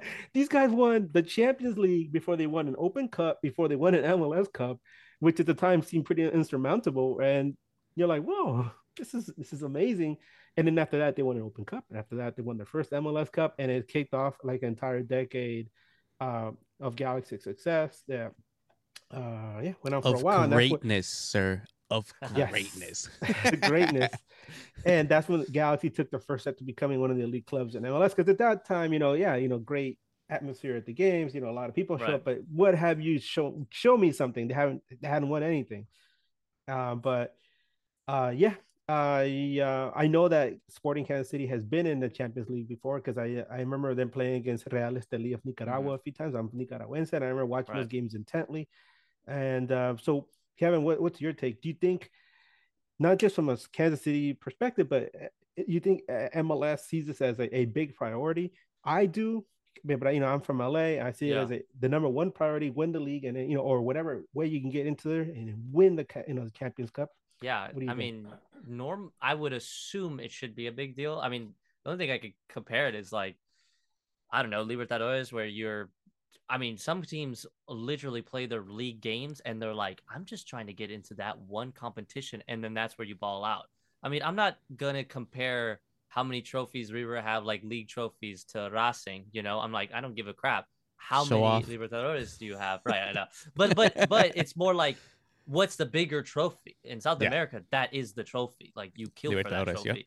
And so I think it should be the same thing here. I don't think every club I don't think every club looks at it that way, because I don't know why, but you would think you fought a whole season to get qualified for this. The next year, just like the Champions League, just like everything, you fight in it, but you're also dealing with a regular season. It seems like it felt like last year, it felt like some teams were like just there, and then they got home and they're like, all right, let's actually focus on trying to get in the playoffs or win this league or whatever. And it just felt like, from the fan point of view, that some people just didn't care. That, I hope, does not happen. I need it to be a serious thing, and I'm still trying to learn about CONCACAF everything. So the Champions League seems interesting. Like, it seems like it's very heavily Liga MX and MLS, and then there's the other guys, is what it seems like. That they're trying to sneak in. You have like these Cinderella teams, it almost looks like. But I don't know. Like, Sporting gets in it, it's like, who cares? It's what it felt like. We won a game or we lose a game, who cares? Move on. Then there's other teams like Seattle that take it, that felt like they took it very seriously. LAFC, even, I mean, how many freaking finals did they lose a couple of years? But like, they took it seriously. So I don't know. It seems like it depends on the fan base. I want it to be the tournament. That is the ultimate flex. Yeah. Especially, you're playing, if there's this big rivalry with Liga MX, then that's like a huge flex, bro. And if then, of course, Fuck here's yeah. the thing. Here's the thing that I was like, I'm out with the Champions League, and I hope it gets better, but I'm checked out mentally. Is every single year I see, even my friends who only watch Liga MX, they're just kind of like, I don't care about that, bro.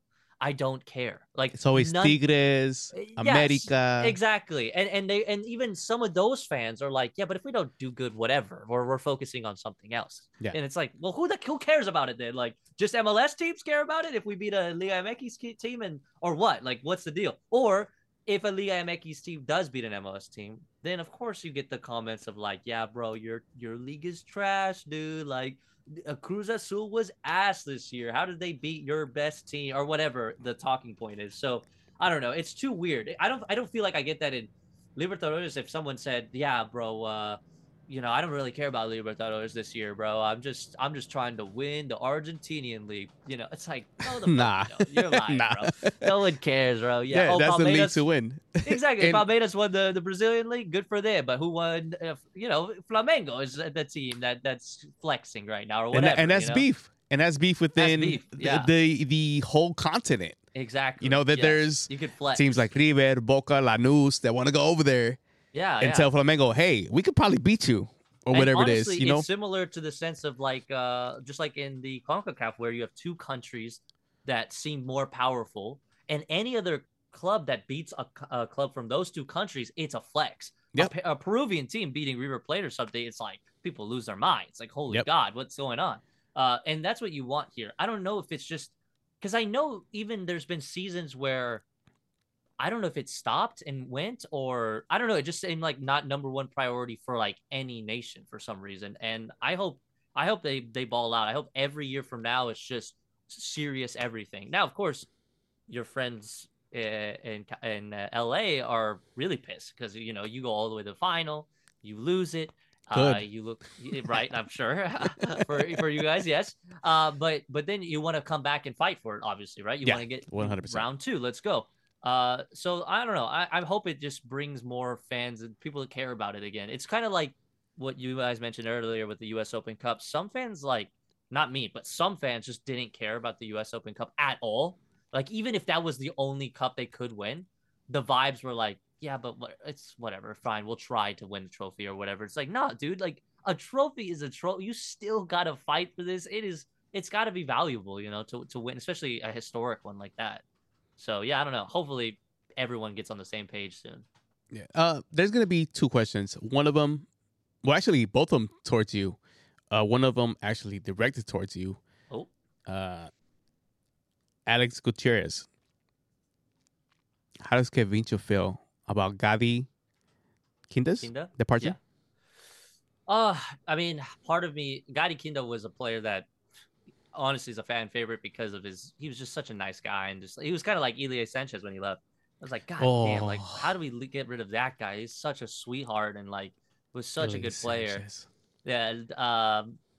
But at the same time, is Gadi, he had his injuries. Then when he wasn't injured, I mean, he scored like bangers against St. Louis last season that, I mean, were unreal. And his playmaking was great. But at the other sense, selfishly, I'm like, well, that's a DP spot that is now open. Maybe in June, July, we look for, a nice, cute one, a nice, I don't know, an older, maybe Giroux, I don't know, someone cute to come over here, help out Kansas City. But yeah, I don't know. No, stop. I think I'm so proud that he was on our team. He was such a baller, and I hope that he's continuing. Where did he go? I think he went back to Israel. But yeah, I just hope that his career just keeps flourishing. I now am like on full scout mode. I'm like, who are we bringing in now? That's kind of where I'm at mentally with Gadi leaving. Okay. There's another one. I know you follow the Argentine League pretty closely. Yeah. Newly acquired from Seattle, Lanús player, young guy. Is he a quick yes or no question? Is he the guy? He's a baller, dude. Yeah. Honestly, God damn it. The first thing I'm serious. The first thing my older brother said, and this guy, he's not anti MLS, but he just doesn't care. He sent me a screenshot from Ole, a sports agency in Argentina, and he was just like, "How did this kid go to your league?" And I'm like, I don't know. Best league in the world, baby. Tell him. Yeah, that's right. I gotta tell him. I gotta remind him. Hey, your Premier League, he spits at that, But no, he's like I don't know. Like from what I've heard from like some guys that work out in Argentina, they're like which is kind of cool. I don't think this is a bad thing. He's using it as a stepping stone to get out of Argentina, go to the U.S., get his name out there, then move up. I think that's perfect. I don't think that's a bad thing for the league. I think that's great. I think he's gonna be a nice. I mean, I'm not the biggest Seattle guy myself either. But you've seen him in Lanús. Yeah, in Lanús, he's a baller. It's so young. It's like, God damn it. It's like, of course. So hopefully, the development wise, he goes. Here's the other thing. On the other sense, just like my Brazilian friends and Argentinian friends who follow those leagues and are starting to learn about MLS, the big fear is like, Is he gonna just drop off in skill level? Is he gonna be fighting like he was in South America or maybe potentially in Europe? That's like their fear. That's always their fear, always. And a lot of my friends are like national team focused, so they're like, I want this kid. He looks good one day to be for the national team, but is he going to teeter off and just be like a whatever player? I don't know. But a lot of times people bring up the Diego Valeri, that they're like, man, this guy looked like he had such a upward trend, and then we couldn't put him in. And it's also hard in these national teams to fit. With the national teams we're talking about, it's so hard to get there. But that's a lot of people's focus, is to get those guys. Just like you guys or people in the U.S., they're looking at players in MLS and they're like, I want him to get here and develop good, go to Europe, play against the greatest players, and become a legend, so he could come back and hopefully give us a chance for some type of international title. So I don't know. It's like a weird thing. I think South Americans are trying to, or just they're still learning that to embrace MLS. Here, exactly, to embrace us. Because if they come over here and they're not so good, then or they're not then doing so good, you failed. I mean, yeah, that's true. Yeah, and this is the thing. I think MLS has been a springboard for a lot of players who want to. Will Almiron was one of the first guys that we seen there. Yeah. Tati Castellanos, come on. Big one. Yeah. Balling. Lodedo plays here, got a chance with the Uruguayan team. And then there's a lot of instances like that where you might not see, unlike us who have seen this league from his birth, right? That this is the best league. It might not be the best league, but it is something where you can get eyes. And it's not, it might not be as tactical, but the physicality here, just generally as a league, can prepare you to something bigger. And I love that for our league, especially as we're growing into better things. Yeah, I agree. Let me real quick before we get off this subject, because our good friends at Scarves and Spikes, they cover Atlanta United. They're always talking about how much more time they have left with Thiago Almada. And I know I bring him up, because, if play for Argentina. And so I was just real quick. Do you think it benefits him to stay with Atlanta United, or do you think he's gone this summer? I mean, we're praying that he's gone this summer. I mean, all respect to my Atlanta friends, but I was shocked that he's been here this long. That's like the talking point in all of Argentina. First, he got in the World Cup by, I'm going to be honest, we had 2 injuries to get him in. 2 guys were out. Lo Celso was like our guy. And when he went down, crap. Then we had other kid he played in Lazio went down, bad injury, and actually got kicked off because he was lying that he wasn't injured, which is a whole other thing. So he might not even play for Argentina anymore. And then Thiago comes in like as a reinforcement. And of course, that was like the biggest news. Like, holy crap, an MLS kid is playing or going to the Argentinian national team for a World Cup, and especially that World Cup, which meant a lot. And then now it's like, okay, he is a baller though. He was scoring goals that just put him anywhere. The dude was hitting shots from like 40 meters out, just screamers. You want him to go. And I've always said this, that I'm like national team first, club second, always. So like now I'm like, okay, I need to see how he's like Almiron is a great example. Same exact situation where he was like, this dude is so good, like so good. And then he went to Newcastle, and you remember like the hype and it balled out and all that, even though he's like rumored for Saudi Arabia, but whatever. That's a different talk. But yeah, like that's the thing. Like this summer, he's got to be gone. I would assume he's got to go, which sucks because the highlights have been amazing. ESPN Argentina, like, but even let's say before Messi got here, MLS was brought up 0 times, and that's, he was there. We've had Argentinians in the league, like they never talked about MLS. Before Messi, Thiago was brought up. I saw one day in the morning, I watched ESPN Argentina every morning, and then I saw a goal, like a highlight, Thiago Almada screamer. And then I was like, oh my God, they're talking about MLS. What the hell is happening? And that was before Messi. Obviously now everything's completely different, but that was huge. And I was so happy for him. So yeah, I don't know. And now people are like Atlanta fans in Argentina, but that's like hilarious. That's so sick to see like Atlanta shirts down there and whatnot. So yeah, I don't know. I think he's gone in the summer, but if he's not gone, it's a weird thing where it seems like Atlanta, just like the Jesus Ferreira, but it's a bit different. They want the right fee because they know what they have.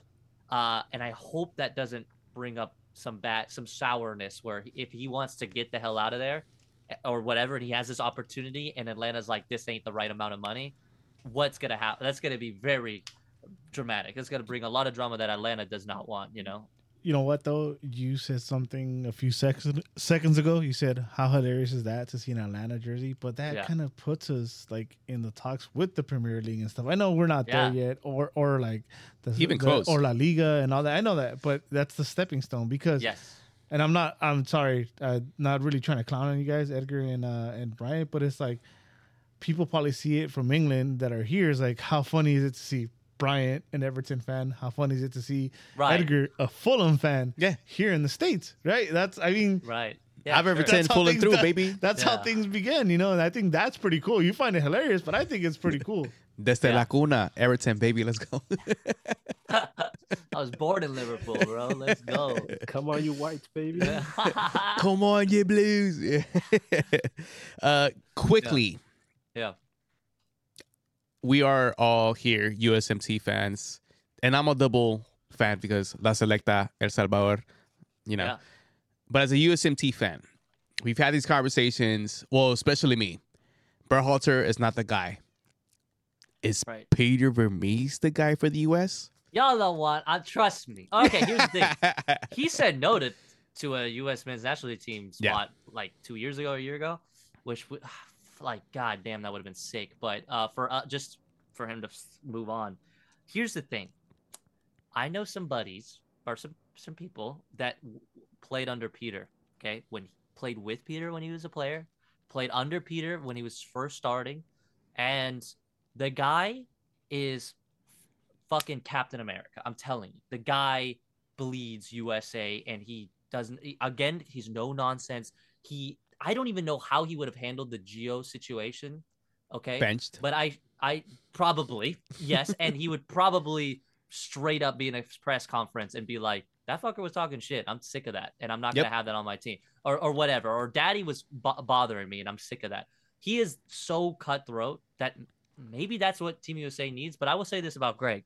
I think it was like he had his time, like he did his thing, and it's just like now next chapter, like chapter 2, are we bringing in a big name to come in, like a Jose Mourinho or something psychotic? Is it Zidane get in here or whatever, or is that too much of is that just too much of a jump where it's just too much attention on the coach, too much of whatever, more drama? I don't know. I think Peter is a dude with everything I just said before. Just ignore what I said. But in the sense of as a coach, he's so good at like managing just attitudes and managing, different personalities. And now we have USA players that are fucking big. Like you got guys in Europe doing good things, and you got like guys that are getting cocky because they should be. They're balling, and that's awesome. We just need a guy that can handle that. If we get another dude that's not really good at that and is awkward in fucking press conferences and makes goofy substitutions or doesn't make a damn gut substitution when you're down in a World Cup or whatever, you can't have that anymore. That's gotta be done. I wish, like, if I put my Team USA hat on, I wish it would have been before this Copa America. Like, it would have been sick to have a new coach in. And yeah, Copa America, like, if USA had a good coach, it would be so fucking sick that USA like knocks out like an Argentina or a Brazil and then go to a final. Imagine in USA, whatever. But this is like Copa America should be his last run. Just like Scaloni in Argentina, Copa America should be like, this is a restart, and now we focus all on the next World Cup. New coaches, refresh, restart, even though it's going to hurt so bad that it's in our backyard. And we have to deal with possibly USA not playing well. Who knows? Or Argentina not playing well. Or whatever the fuck it is. But it's just, what's the bigger prize? Come on. Yeah. 2026 in the US. Let's go. I mean, we all know the US is going to be world champs in 2026. Right, I mean, exactly. The stars are aligned. The stars are aligned, guys. Come on. Because speaking of World Cups, the last one that won it was one of the greatest players of all time, Lionel Messi, who is now in MLS. And the only reason I'm Argentinian is because I'm Salvadorian. So by affiliation, And by Right. knowing them, and the baby blue and the flag. and the Maybe the baby blues flags and the are similar. flags, That's right. we're very similar. And there was one time that the great Maradona had said Oh, that yeah. Jorge Mágico González was Yep. the greatest footballer ever. So Yeah. how are we not going to be Argentina and Salvadorans? That's Right, like that's right. That's that's true. like I have law. a lot of friends that. Yeah, that is a good point. And yeah, Maradona was a guy that was just so no nonsense. So if he meant that shit. Like you would think he'd be like, yeah. When I saw Pele in the '70s, I was like, man, I'm trying to be like him and be better than him. Or what? Dude was like, nah. Have you heard about this guy in El Salvador? You guys don't know about this guy. I mean, This it was guy either that or they really liked doing That's true. extracurricular That activities. is true. after. Hey, they might be homies in that sense. Well, this might be Why a good not time. both? This might be a good time to bring up this question. So, Oh god. Mo Football, as for you, Kevin, Uh-oh. favorite soccer Mo? player outside of Messi and Maradona. Oh God, favorite all time. Jesus Christ. So when I was younger, I didn't know I Jesus Christ played soccer. yeah, bro, his name's Graham Zusi. You guys never heard of Graham Susie. No, man. Okay, this is weird. He's my favorite player just because. Before I say his name, this is a player that played in River that I thought, like, I would watch clips. My brothers would talk about him, and I thought, yeah, this is a hero. No one's ever gonna be like him in the sense of like in a River colors. But this guy, Ortega, played in River Plate, and he was such a like the guy was a little guy. He was like Maradona almost. The way he could control the ball, the way the ball would fly around, and he wasn't like this big name player that went to Europe and had all these crazy, stories like Maradona did or Zidane or whatever. He didn't have that aura, but he played for River, a club that I just grew up watching, and I was just like, that is our like messiah, a guy that was like, he was so happy. That's why I love Messi, because he always had a good attitude. He wasn't even like a cocky guy. Ortega was just like smiling on the pitch and just having a good time, heading the ball, scoring the most insane, goofy goals. That was my favorite player. There was another guy named Bellucci that I talked about recently that I loved watching, who also, dude, not a big name. Like probably nobody knows who he is. But like 4 years of me like developing and watching football, I watched this guy that he was only there for 2 years or 2 or so years, and he was so fun to watch. It was so cool to watch, and that's where I keep those memories. It wasn't like this big name player or like Maradona or Messi or whatever, but then it became Messi only because he was the actual player that I remember watching from like little hairy fucking Messi running around with Ronaldinho all the way to when he went to PSG. I got to see the whole arc, and that's why I have like just like a lot of people, just weird bond with him, like spiritually. Like I love that I got to see the whole thing, and now of course I get to see him retire, which is sick. But yeah, so I think when people say what's your favorite player, like I don't mean the best. That's what I mean. I don't mean he's the best player. And I can relate because it's like maybe to some people it's obvious, but I feel like my generation and the future generations is not that obvious, Right? Because I was a late bloomer. And my favorite player, 'cause I was learning the game and watching it. I didn't really have a Premier League team at first. I picked Chelsea out of spite. Now I can tell you that story after. But my favorite player, when watching the game and stayed as my favorite player, and unfortunately a lot of Galaxy fans have a poor perspective of him, is Steven Gerrard. Oh yeah, let's go, Stevie G. Yeah, hell yeah, I love the most Stevie complete G. player that I've ever seen play this game to this day. Don't mention Nobody the can slip, play both like- sides of the ball like he can, in my opinion. Yeah, he was great. I love Stevie G. I became a Liverpool fan that same year. I became a Sporting fan. I just wanted a team in Europe, and Liverpool had like, we had. Oh no, did we have Mascherano? I think he just left. I can't remember, but we had one Argentinian. Or maybe it was Maxi. Maxi was there, and I'm like, yes, let's go. I'm a Liverpool fan. I'm gonna root for this team. Thus, they don't like the royal family. They don't even like to be called English. I love that. It's like a Liverpool thing. And I'm like, hell yeah, this is my team. So I get that. And Stevie G, legend, icon. Come on. I love that. That's a good answer.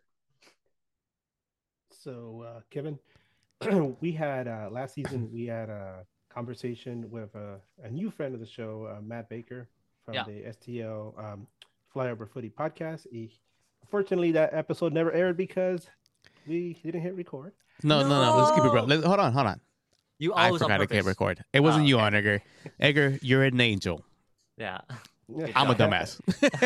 I'm the dumbass. But I was Sorry, getting at Matt. was that we had this wonderful conversation with him where we were talking about the history of the city of St. Louis and the development of soccer in the United States and how important the city has been. I mentioned how in the 1980s, when people were very anti-soccer in the United States, St. Louis was the one location where the U.S. could actually call itself home because Anheuser-Busch actually poured a lot of money into building the U.S. a training academy, a camp, and a stadium where they would play their home games. And nobody else cared about soccer at the time. And then Yeah. obviously that's changed, over the last 30, almost 40 years now. Yeah. And all of a sudden, right, St. Louis has an MLS team. A lot of people wondered why didn't have one from the very beginning. Right. But Kansas City did.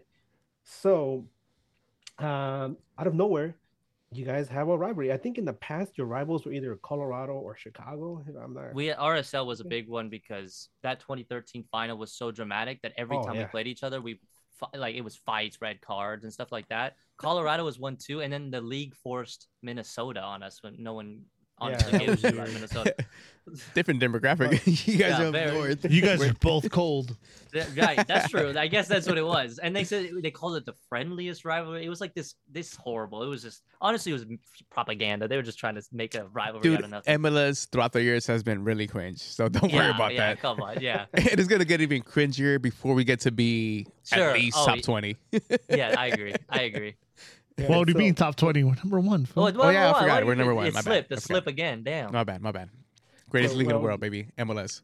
Go ahead, Edgar. So what I was getting at too was like, we did talk to him, and one of the things that he brought up was like, hey, you guys got to come down here. We have these smoke masters out, in the parking lot before the games. The tailgates are amazing, and he's like, and then we asked him about, hey, what about Kansas City? I know from my time living in Kansas, there's always that border war rivalry with Kansas and Missouri, the Yahoos versus the Jayhawks, right? Right. I mean the Wahoos. And so I'm like, are you guys gonna, something gonna happen? Is it gonna be organic? Do you think the league's gonna force it? And then all of a sudden he's like, it's kind of exists already. He goes, we've been tossing around some names, but because of the fact that there's Kansas City barbecue and there's St. Louis barbecue, probably people have been calling it the Barbecue. And I was like, give it the hand sounds claps, pretty bro. badass. Give it the hand claps. And then we were like, oh, what does this mean? Are you gonna have smoke masters from Kansas City and St. Louis, in the same parking lot and battle it out to see who has the tastiest barbecue? That sounds the most delicious derby I ever want to see.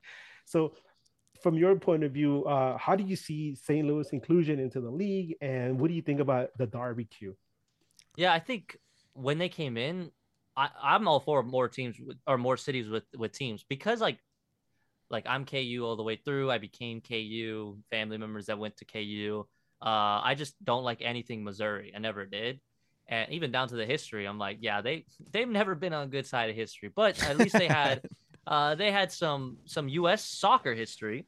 And that's like the weirdest thing. A lot of this was so goofy because how some of this started was a small podcast which had like 300 followers titled themselves as the Soccer Capital of America podcast or whatever the hell they called themselves. And then Sporting already had a podcast with that name. And because they have to follow copyright, which I totally disagree with this because I went through the same shit with them. They had to do the cease and desist. Then it started. This all happened before we even touched a ball and between each other. And then it rolled into people, obviously that podcast got bigger because of that. It's just great marketing, but it wasn't their fault that Sporting freaking had to do the cease and desist or they lose their freaking copyright. Whatever. Anyways, it was so cringe, so annoying. And then it got into the talks of like, what is the real soccer capital? I'm going to let you know, up until last year, I didn't even know Kansas City called themselves that. I have zero idea that was even a thing. I knew the U.S. men's national team trained here. There's a training facility. I know all that. I know all of that. But I didn't know anything about anything else. I didn't know about St. Louis. I know nothing about Missouri. So when that stuff was coming up, it was just like so annoying. And then with the barbecue or like the name thing, it felt forced, but I let that conversation happen to actual Kansans and actual Missourians or whatever they're called. I think that's up to them. To me, I don't think of it as a rivalry only because it just came out of nowhere for me. Now, the other thing is a lot of those fans were sporting fans. The talk for behind the scenes, especially some players, were just kind of like, well, if they're so passionate, what happened to these last 25 years or 30 years that they never had an MLS team? And they didn't even what's going on? And all St. Louis could do is get rid of professional sports teams. They just leave. And that's where I was just like, that's a good point. I have no idea. So I was even learning about that. I'm like, wait, that is true. I mean, and then here's the other thing. They do the Uruguay thing. They do the Uruguay thing where they go, we won 50,000 cups before you. Before like, anybody brother, played soccer with shoes on. Yeah, exactly. Like, yeah, there was no offsides, and we won 9 U.S. The cups. balls were right? coconuts. And I was like, The balls were right. coconuts. See, the trophy thing is hilarious. But here's the thing. What did come out of it, eventually, I think it is now starting to become a real rivalry, maybe, hopefully. I can't base it off of a year, but there was a lot of shit talking. They beat us several times during the regular season. And then we had to bounce their ass out so hard that in that moment was the closest. That was savage. That was the closest I felt like I was watching a River Boca game and we beat Boca. That was the closest time where my mood, I went into Houston, which is the team that kicked us out. Brother, if you pull up my stream, I was chilling. I was like, Ache, score 10 goals. I don't give a shit, dude. We did it. Because the noise was so annoying. And here's the thing that I took it a little personally because I had a cease and desist. I went through the same BS and I supported the podcast, but my DMs, my fucking tag was just nothing but horrific nonsense for like an entire season. It was just like, how could you support them? Oh, Mr. Cease and Desist. All this shit when people didn't know I went through the same shit. The exact same shit. Like I had to change everything. I had to do so many things just to be kind of cool with the club at the time. So it rubbed me the wrong way. So now I'm like, look, I'm cool with hella St. Louis fans. I think because we got to kick them out, it was like now we're kind of, it feels even again. It feels like, okay, humbled. A little bit humbled. Right. I mean, humbled. So what I'm hearing is an original 96 team had a new team come into their city, into their geographical vicinity. Fans have said 96 team went to that team and now they want to bark at you. Right. Where has that happened? Right. Where has that happened? Familiar, Where has that happened? Yeah, and guess what? Here's the other thing. You guys said it at the very beginning. And I'm still credit to them, obviously. This doesn't, because it's still sorry on the Kansas side now. But they basically get a fucking history book of what not to do and what to do. Yeah. Where to put your stadium. Yep. That was a big mistake on our end. They put in slap dab in the middle or in their damn downtown, perfect, sick. What to do with pre-games, what to do with supporter groups, what not to do, all that stuff you learn slowly. Just like with you guys, you have a neighbor now that noisy neighbors. Like they get noisy neighbors. They seem like they get a lot of the attention. And you guys just went through hell with a certain guy too. So there's that. But you guys have the same feeling as us where we're just like, we got to get back to refresh. We used to be a gold standard. It became a bronze standard and everybody is ahead of us now. And we got to get back. And also those people, it's funny. It's like deja vu. Or they forget what happened because listen, you guys were our fans, brother. You were in our stadium. So you knew the vibes before. And now you get this. It's like a weird, I don't know. It's a weird thing, but I honestly will say a lot of St. Louis fans after the playoffs, after all that, are now coming back going, all right, there are benefits to joining MLS in 2023. Like, yeah, no shit. And say San Jose, what's the news? The new team. The not Loyals, the whatever, the other California team that is joining for next year. San Diego Loyals. Oh, San Diego. Yes. Yeah, San Diego. The San Demons. No. Right. I'm sorry, not San Diego Loyals. They were the FC, right? They should have been the Loyal, but the whale's penis. Those guys. Wait, what? They're gonna wait. Hold up. Those guys are gonna have the same thing. They're gonna look at what St. Louis did, what Austin did, what LAFC did, and they're gonna have a head start. You know what I mean? So yeah, it's interesting. In the future, I don't know if we're done like there are rumors of like, I don't know. The commissioner said he wants a certain fixed amount or whatever nonsense. 32. 32 right? was like the number. I don't know. Where are we? Are we there or no? We're at 30 right now, I think. Oh, we're 31. or 31 now. We have one more. Jesus. Yeah, but, yeah. And yeah. I think it's very American to do that because the NBA does that, the NFL Yeah. does that, and you have a Right. certain standard when it comes to playoffs and all that shit. The thing is, though, the market aspect of it, it's bar none, hands down, the top thing that can make you money. Right. Yeah. And you want drama. You want Yes. drama. Kansas playing St. Louis Yes. in the for first sure. round. See who owns the state. You have Right. in our state. You have 3 and incoming 4 Four. with San Yeah. Diego, San Jose, LAFC, and us. And then you have it on the other side with Miami, Orlando. Then you have NYFC, Red Bulls, and then you have Cincy. Dude, it's building up to be something that we could really be proud of. Yes. For Because sure. Yep. as much as you hate these San Luis fans, Right. we hate our LAFC fans. We hate Right. our San Jose fans. We hate our San Diego fans. Upcoming. And even yes. in Texas, yeah. Oh yeah. Dallas, For sure. Austin, Houston. you know what I mean? And Yeah. it's getting to that point where it's going to be, already said it, the best league in the world. Right. Right. Yes, I agree. It's totally not a bad thing. So like now that it feels like a bigger or a better rivalry, not just because an email was sent, I think that's great. That's a good feeling. Especially like New York. Like New York had this team in New Jersey. It felt like they're missing this market. And then you have this team playing in a baseball stadium, but then that team's about to get a baseball stadium. They're about to get their own stadium and a freaking good location, and it's gonna be nasty. And yes. Those big cities like you guys and New York, these are the biggest markets, dude. This is where the money is. That is where like the fans are. This is where the immigrants are. This is gonna be great. I mean, great. There's a rivalry, sure, in England. You got like this town hates that town, and it's been like that for 100 years. Yeah, but Liverpool, Everton.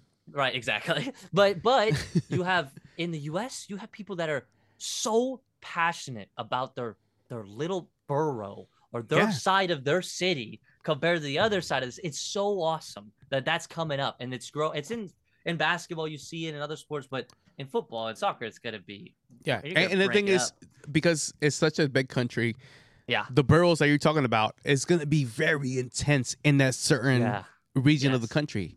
Yeah, and that just makes better for American players that want to come up into the system, or like we just mentioned earlier, people that want to use this as a jump board to the next level, and it's a beautiful thing.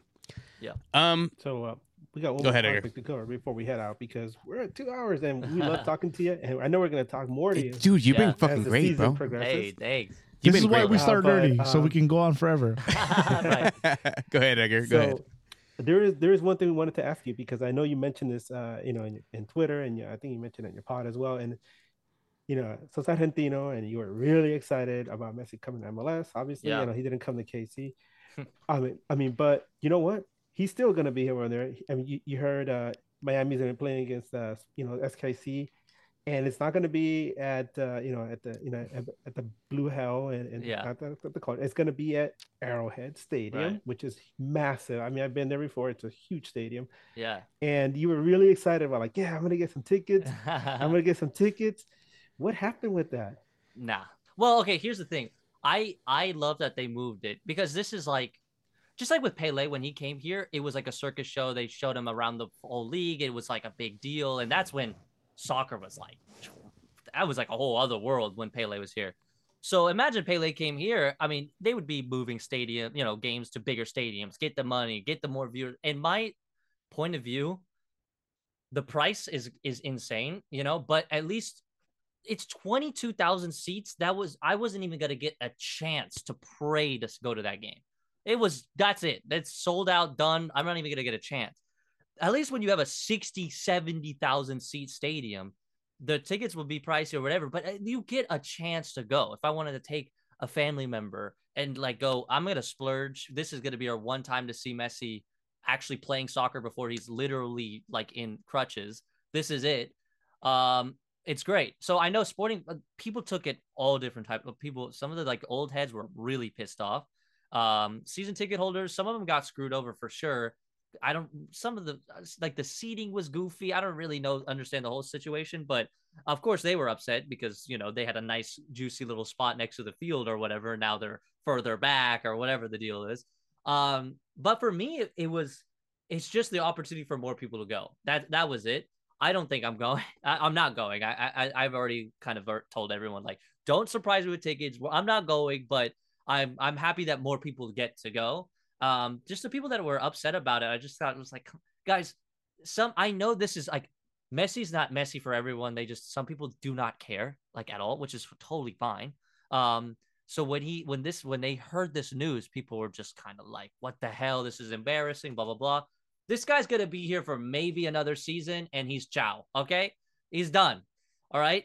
If that, okay. Cause there's many rumors. Anyways, the thing is, I don't know if we're going to have another, like, what else? What's the next one? We're going to wait another 50 years before we get another Messi-esque guy or like another Neymar-esque player or Ronaldo player to come here and bring more attention. This is such a good way to grow the game. But here's the problem. MLS, I think they did a horrible job with how this has been going last season. The tickets for these games are so disgusting that it's like, no, the normal people are not going to these games, right? We all know that. The problem is we are playing in stadiums that are 22,000 seaters, all right? Goddamn backyards compared to him playing in Camp Nou where you had 80, 100,000 people where, yeah, you had some of the rich heads and then you had some people that got snuck in $50 tickets and, got to say, I went to Camp Nou. I got to watch Messi. It's like, bro, we have to do that for now. We have to do it. Moving the games would be sick. I wish we played more football stadiums if it was possible or whatever. But of course, there's football season. There's college football. You have that problem as well. So it makes it hard. But yeah, but I don't know. I just don't think. I know I'm biased, so it's like really hard for me to like take that hat off. But I just think the more eyes or more opportunity people to go and see him and just say you could and be part of like that history and then yeah, it's the end of his career. But you get to, I would go. I would want to see Neymar. If it wasn't Messi and Neymar was here, I would go to Arrowhead. Listen, I like Neymar. Hey! No, there's no Neymar slander in this freaking podcast. As a Barcelona fan, dude, as a Barcelona fan, he should have never been on that team. To be honest. Whoa! Yeah, I'll tell you that much. Let me ask you a question. Something that Edgar's brought up. I guess in a scale of as a player. Or how do I even phrase this? Like Neymar's not top five in his generation. We're not talking about Neymar. Oh. Wrong person. So, right, the MLS has to keep moving the needle, right? Edgar has always manifested, or not always, but lately, Edgar's like 3 times his age. Edgar's manifested Mbappe to the Galaxy, right? What if Mbappe comes now? That means no Champions League. He has a World Cup already, right? Is that like a failure in Mbappe's career? Like somehow the MLS breaks the bank and gives him a record deal, world deal, aside from Saudi Arabia, because we can never match whatever Saudi Arabia was going to give anybody. We're going to have to do the same thing with Messi, have like every team pay for him or whatever. How do you see that? Like, do you see that as a one-day possibility where it's like, damn, this is the next Messi. We're going to get him before he even wins the Champions League. Right. I mean, depending on how because you remember all these Super League talks and these weird Champions League new formats and all these things are changing, that the aura of going like, yeah, because everyone right now is going to go, it's going to look really bad if he leaves Europe and goes to Saudi Arabia for the rest of his career because he never got to be on top of a European club and he plays in, Uber Eats or whatever. But I'm going to say this. Nah, hold on the fuck up. Listen, Uber Eats FC, bro. I'd be the captain. I could eat. That shit has a name, a ring to it. That is better than DoorDash FC. Yeah, hey, that's true. what would be the colors of Uber Eats FC? Wait, what is there? Black, green, and white. Green, black and green. Oh, okay. Black, green, and red and white. So Austin colors. Fuck that. Austin colors. Get the fuck out of here. Fuck that. Yeah, we love you guys. If he came here, like, obviously, selfishly, would be like, yeah, bro, come out here. But the thing is, the players are. I know players in their heads. What he won a World Cup. I don't think he goes, I won a World Cup, I can chill, because he won it so young that now he's like, oh, what else can I do? If he comes out here, what would it be? Like, I want more money. I want more attention. He has the attention. Dog is a ball. It's like Haaland coming here. It's like everyone's going to be like, ooh, oh, God, if Haaland came here and played for New York City FC. Now you're talking nasty, bro. Now you're talking nasty. This would be, hey, both of them over here would be crazy, but it would be, one day. It would take so much. Yeah, it would take so much that it would be like European football is just doesn't have the aura anymore. The Champions League is ass, or the Super League exists, and like there's no competition anymore. Then I could see players going like, oh hell no, I want to be able to play multiple teams at any level and prove that I'm such a baller and blah blah blah, instead of playing the same 5 teams because they paid to be there.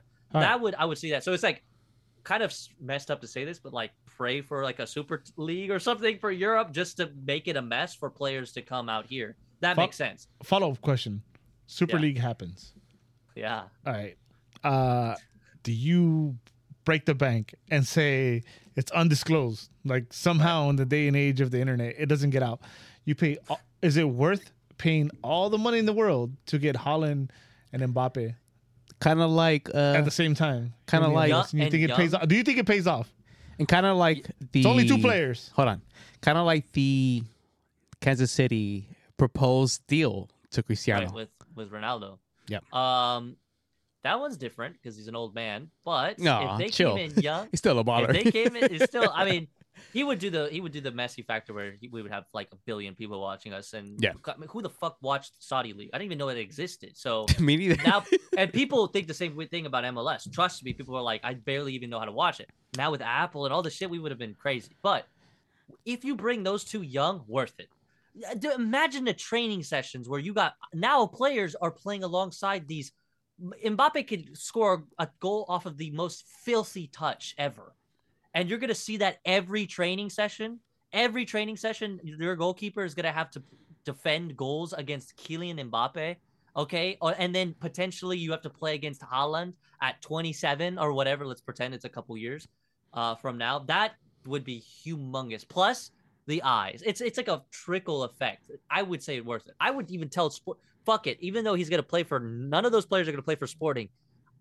Make some of our portion of our earnings to those players, because that's going to pull in. Messi coming here is great, but obviously the story of him being older and kind of just vibing and doing his whatever thing is always going to make those other fans of other players or other leagues go, yeah, but that's still not a serious league. If we get serious players at their peak performance here, oh, dude, a whole different level. Bye. Then we'll really be saying MLS is number 1. We'll say number 1 for real. Yes, yes. It's already. What do you mean, really? It already is number 1. This is the greatest league of all time, just because we suck that much. Nah. Right. Nah. Imagine implementing DPs in Europe. Come on, they couldn't do it. They wouldn't know what to do with that. They wouldn't know what to do with that. No. Come on. That scares you me. will see Luton Town winning championships. Come on. Right, exactly. I agree. Kevin, thank you again for fucking joining us for 2 hours, dude. Yeah. We had no idea we were going to go on for this long. No but again, thank you. You've been very vocal with your statements. We love the fact that you are who you are, especially because you can say fuck on your show just like us. Yeah. And exactly. Once again, thank you again for joining us on this special Thursday episode of News Across the Galaxy. Everybody who's tuning in, we're going to try to do more of these where we talk about other teams and have them come in. Could I announce the next one? Well, hold on. Okay, I guess. Hold the fuck on. Not even bro. teasing it. I know. Chill, bro. Let me set up the fucking thing. I can tease. I'm cool. You're not a great tease, by the way. That's why you're behind the camera. Stay behind the camera. Stay behind the camera. Yeah, stay behind the camera. But it is that. We've talked to a couple people from our other league, and we are privileged to have you in our index of people that we've talked to. No, seriously. Thank you guys for having me. It's always fun doing these, especially it's harder during the season. I'm like you guys are aware, and it's a nightmare. So like when we get to sneak it in right before, I'm all for it. And it's always fun. And plus, like I said, I never really got to talk to Galaxy guys and get their point of view. And we are similar in so many ways. Just you have 3 more cups than us, but whatever. No big deal. We're originals, baby. We're originals. Yeah, exactly. Blue blood stay together. That's right. But thank you guys for having me. Seriously. Yeah, and then hopefully, when the season starts, if we do play each other, which we will, yes, we would love to have you back. If you're I'm open down to that, you have the open invitation right now to join us back again Hell and talk yeah. some more shit, because I'm mad at the fact that you guys have Alan Polido and he's not on my team, because I want that guy on my team. So I love that. Johnny, look, my team's pretty sexy sometimes. Sometimes it's pretty good. Sometimes. Yeah. What's up, Edgar? How you doing? Hey, what's up, man? Hey, thanks a lot, Kevin. Man, I really appreciate it. I'm still out here in your backyard. Yeah, man. thanks. Stay out here. Enjoy it. You gotta You're let him gonna love out. Let him out. I mean, I'm gonna start chanting "Rock Chalk Jayhawk." Maybe Let's Baby go. Jay will come out here and get me, bring me back home to Allen Fieldhouse. Yes. Yeah, no, yeah. I'm glad. I didn't even know you were freaking Jayhawk. Let's go. I love to hear that. There it is. Before we leave, Kevincho, El Kevin, El Boludo. Yes. Aside from Messi being the greatest, you're number 2, sir. Let's go. I'm coming for you, Messi. All right. Watch your ass, baby. I'll see you. Kansas City. Plug Let's in fucking go. where people could find you. I think everything as of right now is all Kevin CHO_TV. And if it's not that, then try harder. Look a little better. But Perfect. It's TikTok, Twitter, Instagram, Threads. I don't even know everything. For There now. you, Edgar. Hey, Kevin. Once again, thank you so much for coming on. I always tell this to people that join us, our NAGn friends, which is, Yes, we really the invite. appreciate what you do, man. Because we were talking before we came on about what's going on with journalism, and it's pods like yours, pods like the ones in Charlotte, Atlanta, Chicago, Colorado, St. or Louis, good friends Colorado, across, all these St. guys. Louis. Yeah. These are the guys that really passionate about the clubs, that care about the club, enough to get in front of a mic and and give you the news and say it straight, without any kind of filter, and yes, it's just straight from the source, man. So thank you so much for what you do. Thank you so much for joining us, and we really look forward to having you on again, during the season. Anyway, you guys can find me on Twitter, on Instagram is Edgar Nags, and now to Mr. Eddie. Hey. Yeah, to echo what Edgar said, thank you so much, man, for being on. And we know as podcasters, it's like we do this out of passion. There's no money. Yes. There's No. There's no gratitude. People hate us too. Yeah, Not everyone For agrees real. with us, right? So Yeah. we definitely do appreciate what you do, because we love the league. I don't know if we've mentioned that before. We love the league, despite the assholes that try to burn down Tear the 10 down. freeway down the street. Number 1 in the league, baby. Let's go. Number 1 in the world. Yeah. And we're doing our best here to just bring you, the most entertaining. We're trying to connect the league as much as we can, bringing special guests. Of obviously, Kevin Cho is like an amazing guest. Even with your background, the ghost of Milkinson has been like roaming That's around. right, baby. He's forever in here. Yeah. And not to take the shine away from Kevin Cho, but we're happy to announce that on Sunday. On Sunday, we'll have another live show. Hopefully, you could tune in and throw some hell yeah, money if let's you go. want to. We take super chats. Donations, all right, bet. We have Christian Polanco from the Cooligans. Hey, Cooligans, our Cooligan brother. Yes, Let's go. joining us on Sunday. So that's super dope. But you can find me on social media as Eddie Nags. I think that's all my social medias are Eddie Nags, except my MySpace. Don't look for that, right? Well, my MySpace is Lil Right. Pimp 69. No. Now you guys can find me as Brian Nags on Instagram /X, Twitter, whatever it's called now. All of them. And as usual, in the stands, when the Galaxy plays or when somebody talks shit about the Galaxy, I'll be there just like taking it because we do suck. So it is what it is. Once again, thank you to Kevin. The Kevin Cho show. Yes, Kevin Cho thank you. bottom, what is it? _ TV. That's right. Yes. Make sure you guys follow him. Follow his rants because the last rant you made was fucking amazing. And I love when you just straight up tell people to shut the fuck up. Yeah, for real. Let's go. We need more of that. Come on. And I love this shit. From Bryant, yes, sir. Big forgetting. And everybody in the chat. Yeah, exactly. That's what I'm Everybody saying. in the chat. Yeah. You guys are fucking amazing. We figured a way to make this happen, by the way, because Kamicho actually is like, he's got his personal life to deal with, and this is the time he was available. So we appreciate you, but we also appreciate the people that tuned in at this time. So Yeah. thank you, everyone. And it's Thank been you around all the 60 league. million or whatever it was. 67 million, sir. Chill. Let's go. 67 million. That's all on the chat. But yeah, you guys in the chat have been amazing. Thank you for the guys' questions. Very insightful. This is how I know MLS fans in general are tuned in. Yeah, for sure. They're asking like real questions. Except for this question. Why you a little bitch? What the fuck, bro? Why you gotta That actually ask? might be a pretty deep question. I don't know. Let's think about it. Why am I a little bitch? I Yeah. have no idea, to be honest. So that does it from us. News across the galaxy. Kevin. Thank El you, guys. boludo. Thank you for having Thank me, you for guys. joining us. From Brian, Edgar, Kevin, Eddie on the ones and twos. We are out of here. Thank you once again joining the News Across the Galaxy gang. As always, keep on nagging. Yeah. Keep on nagging. Keep on nagging.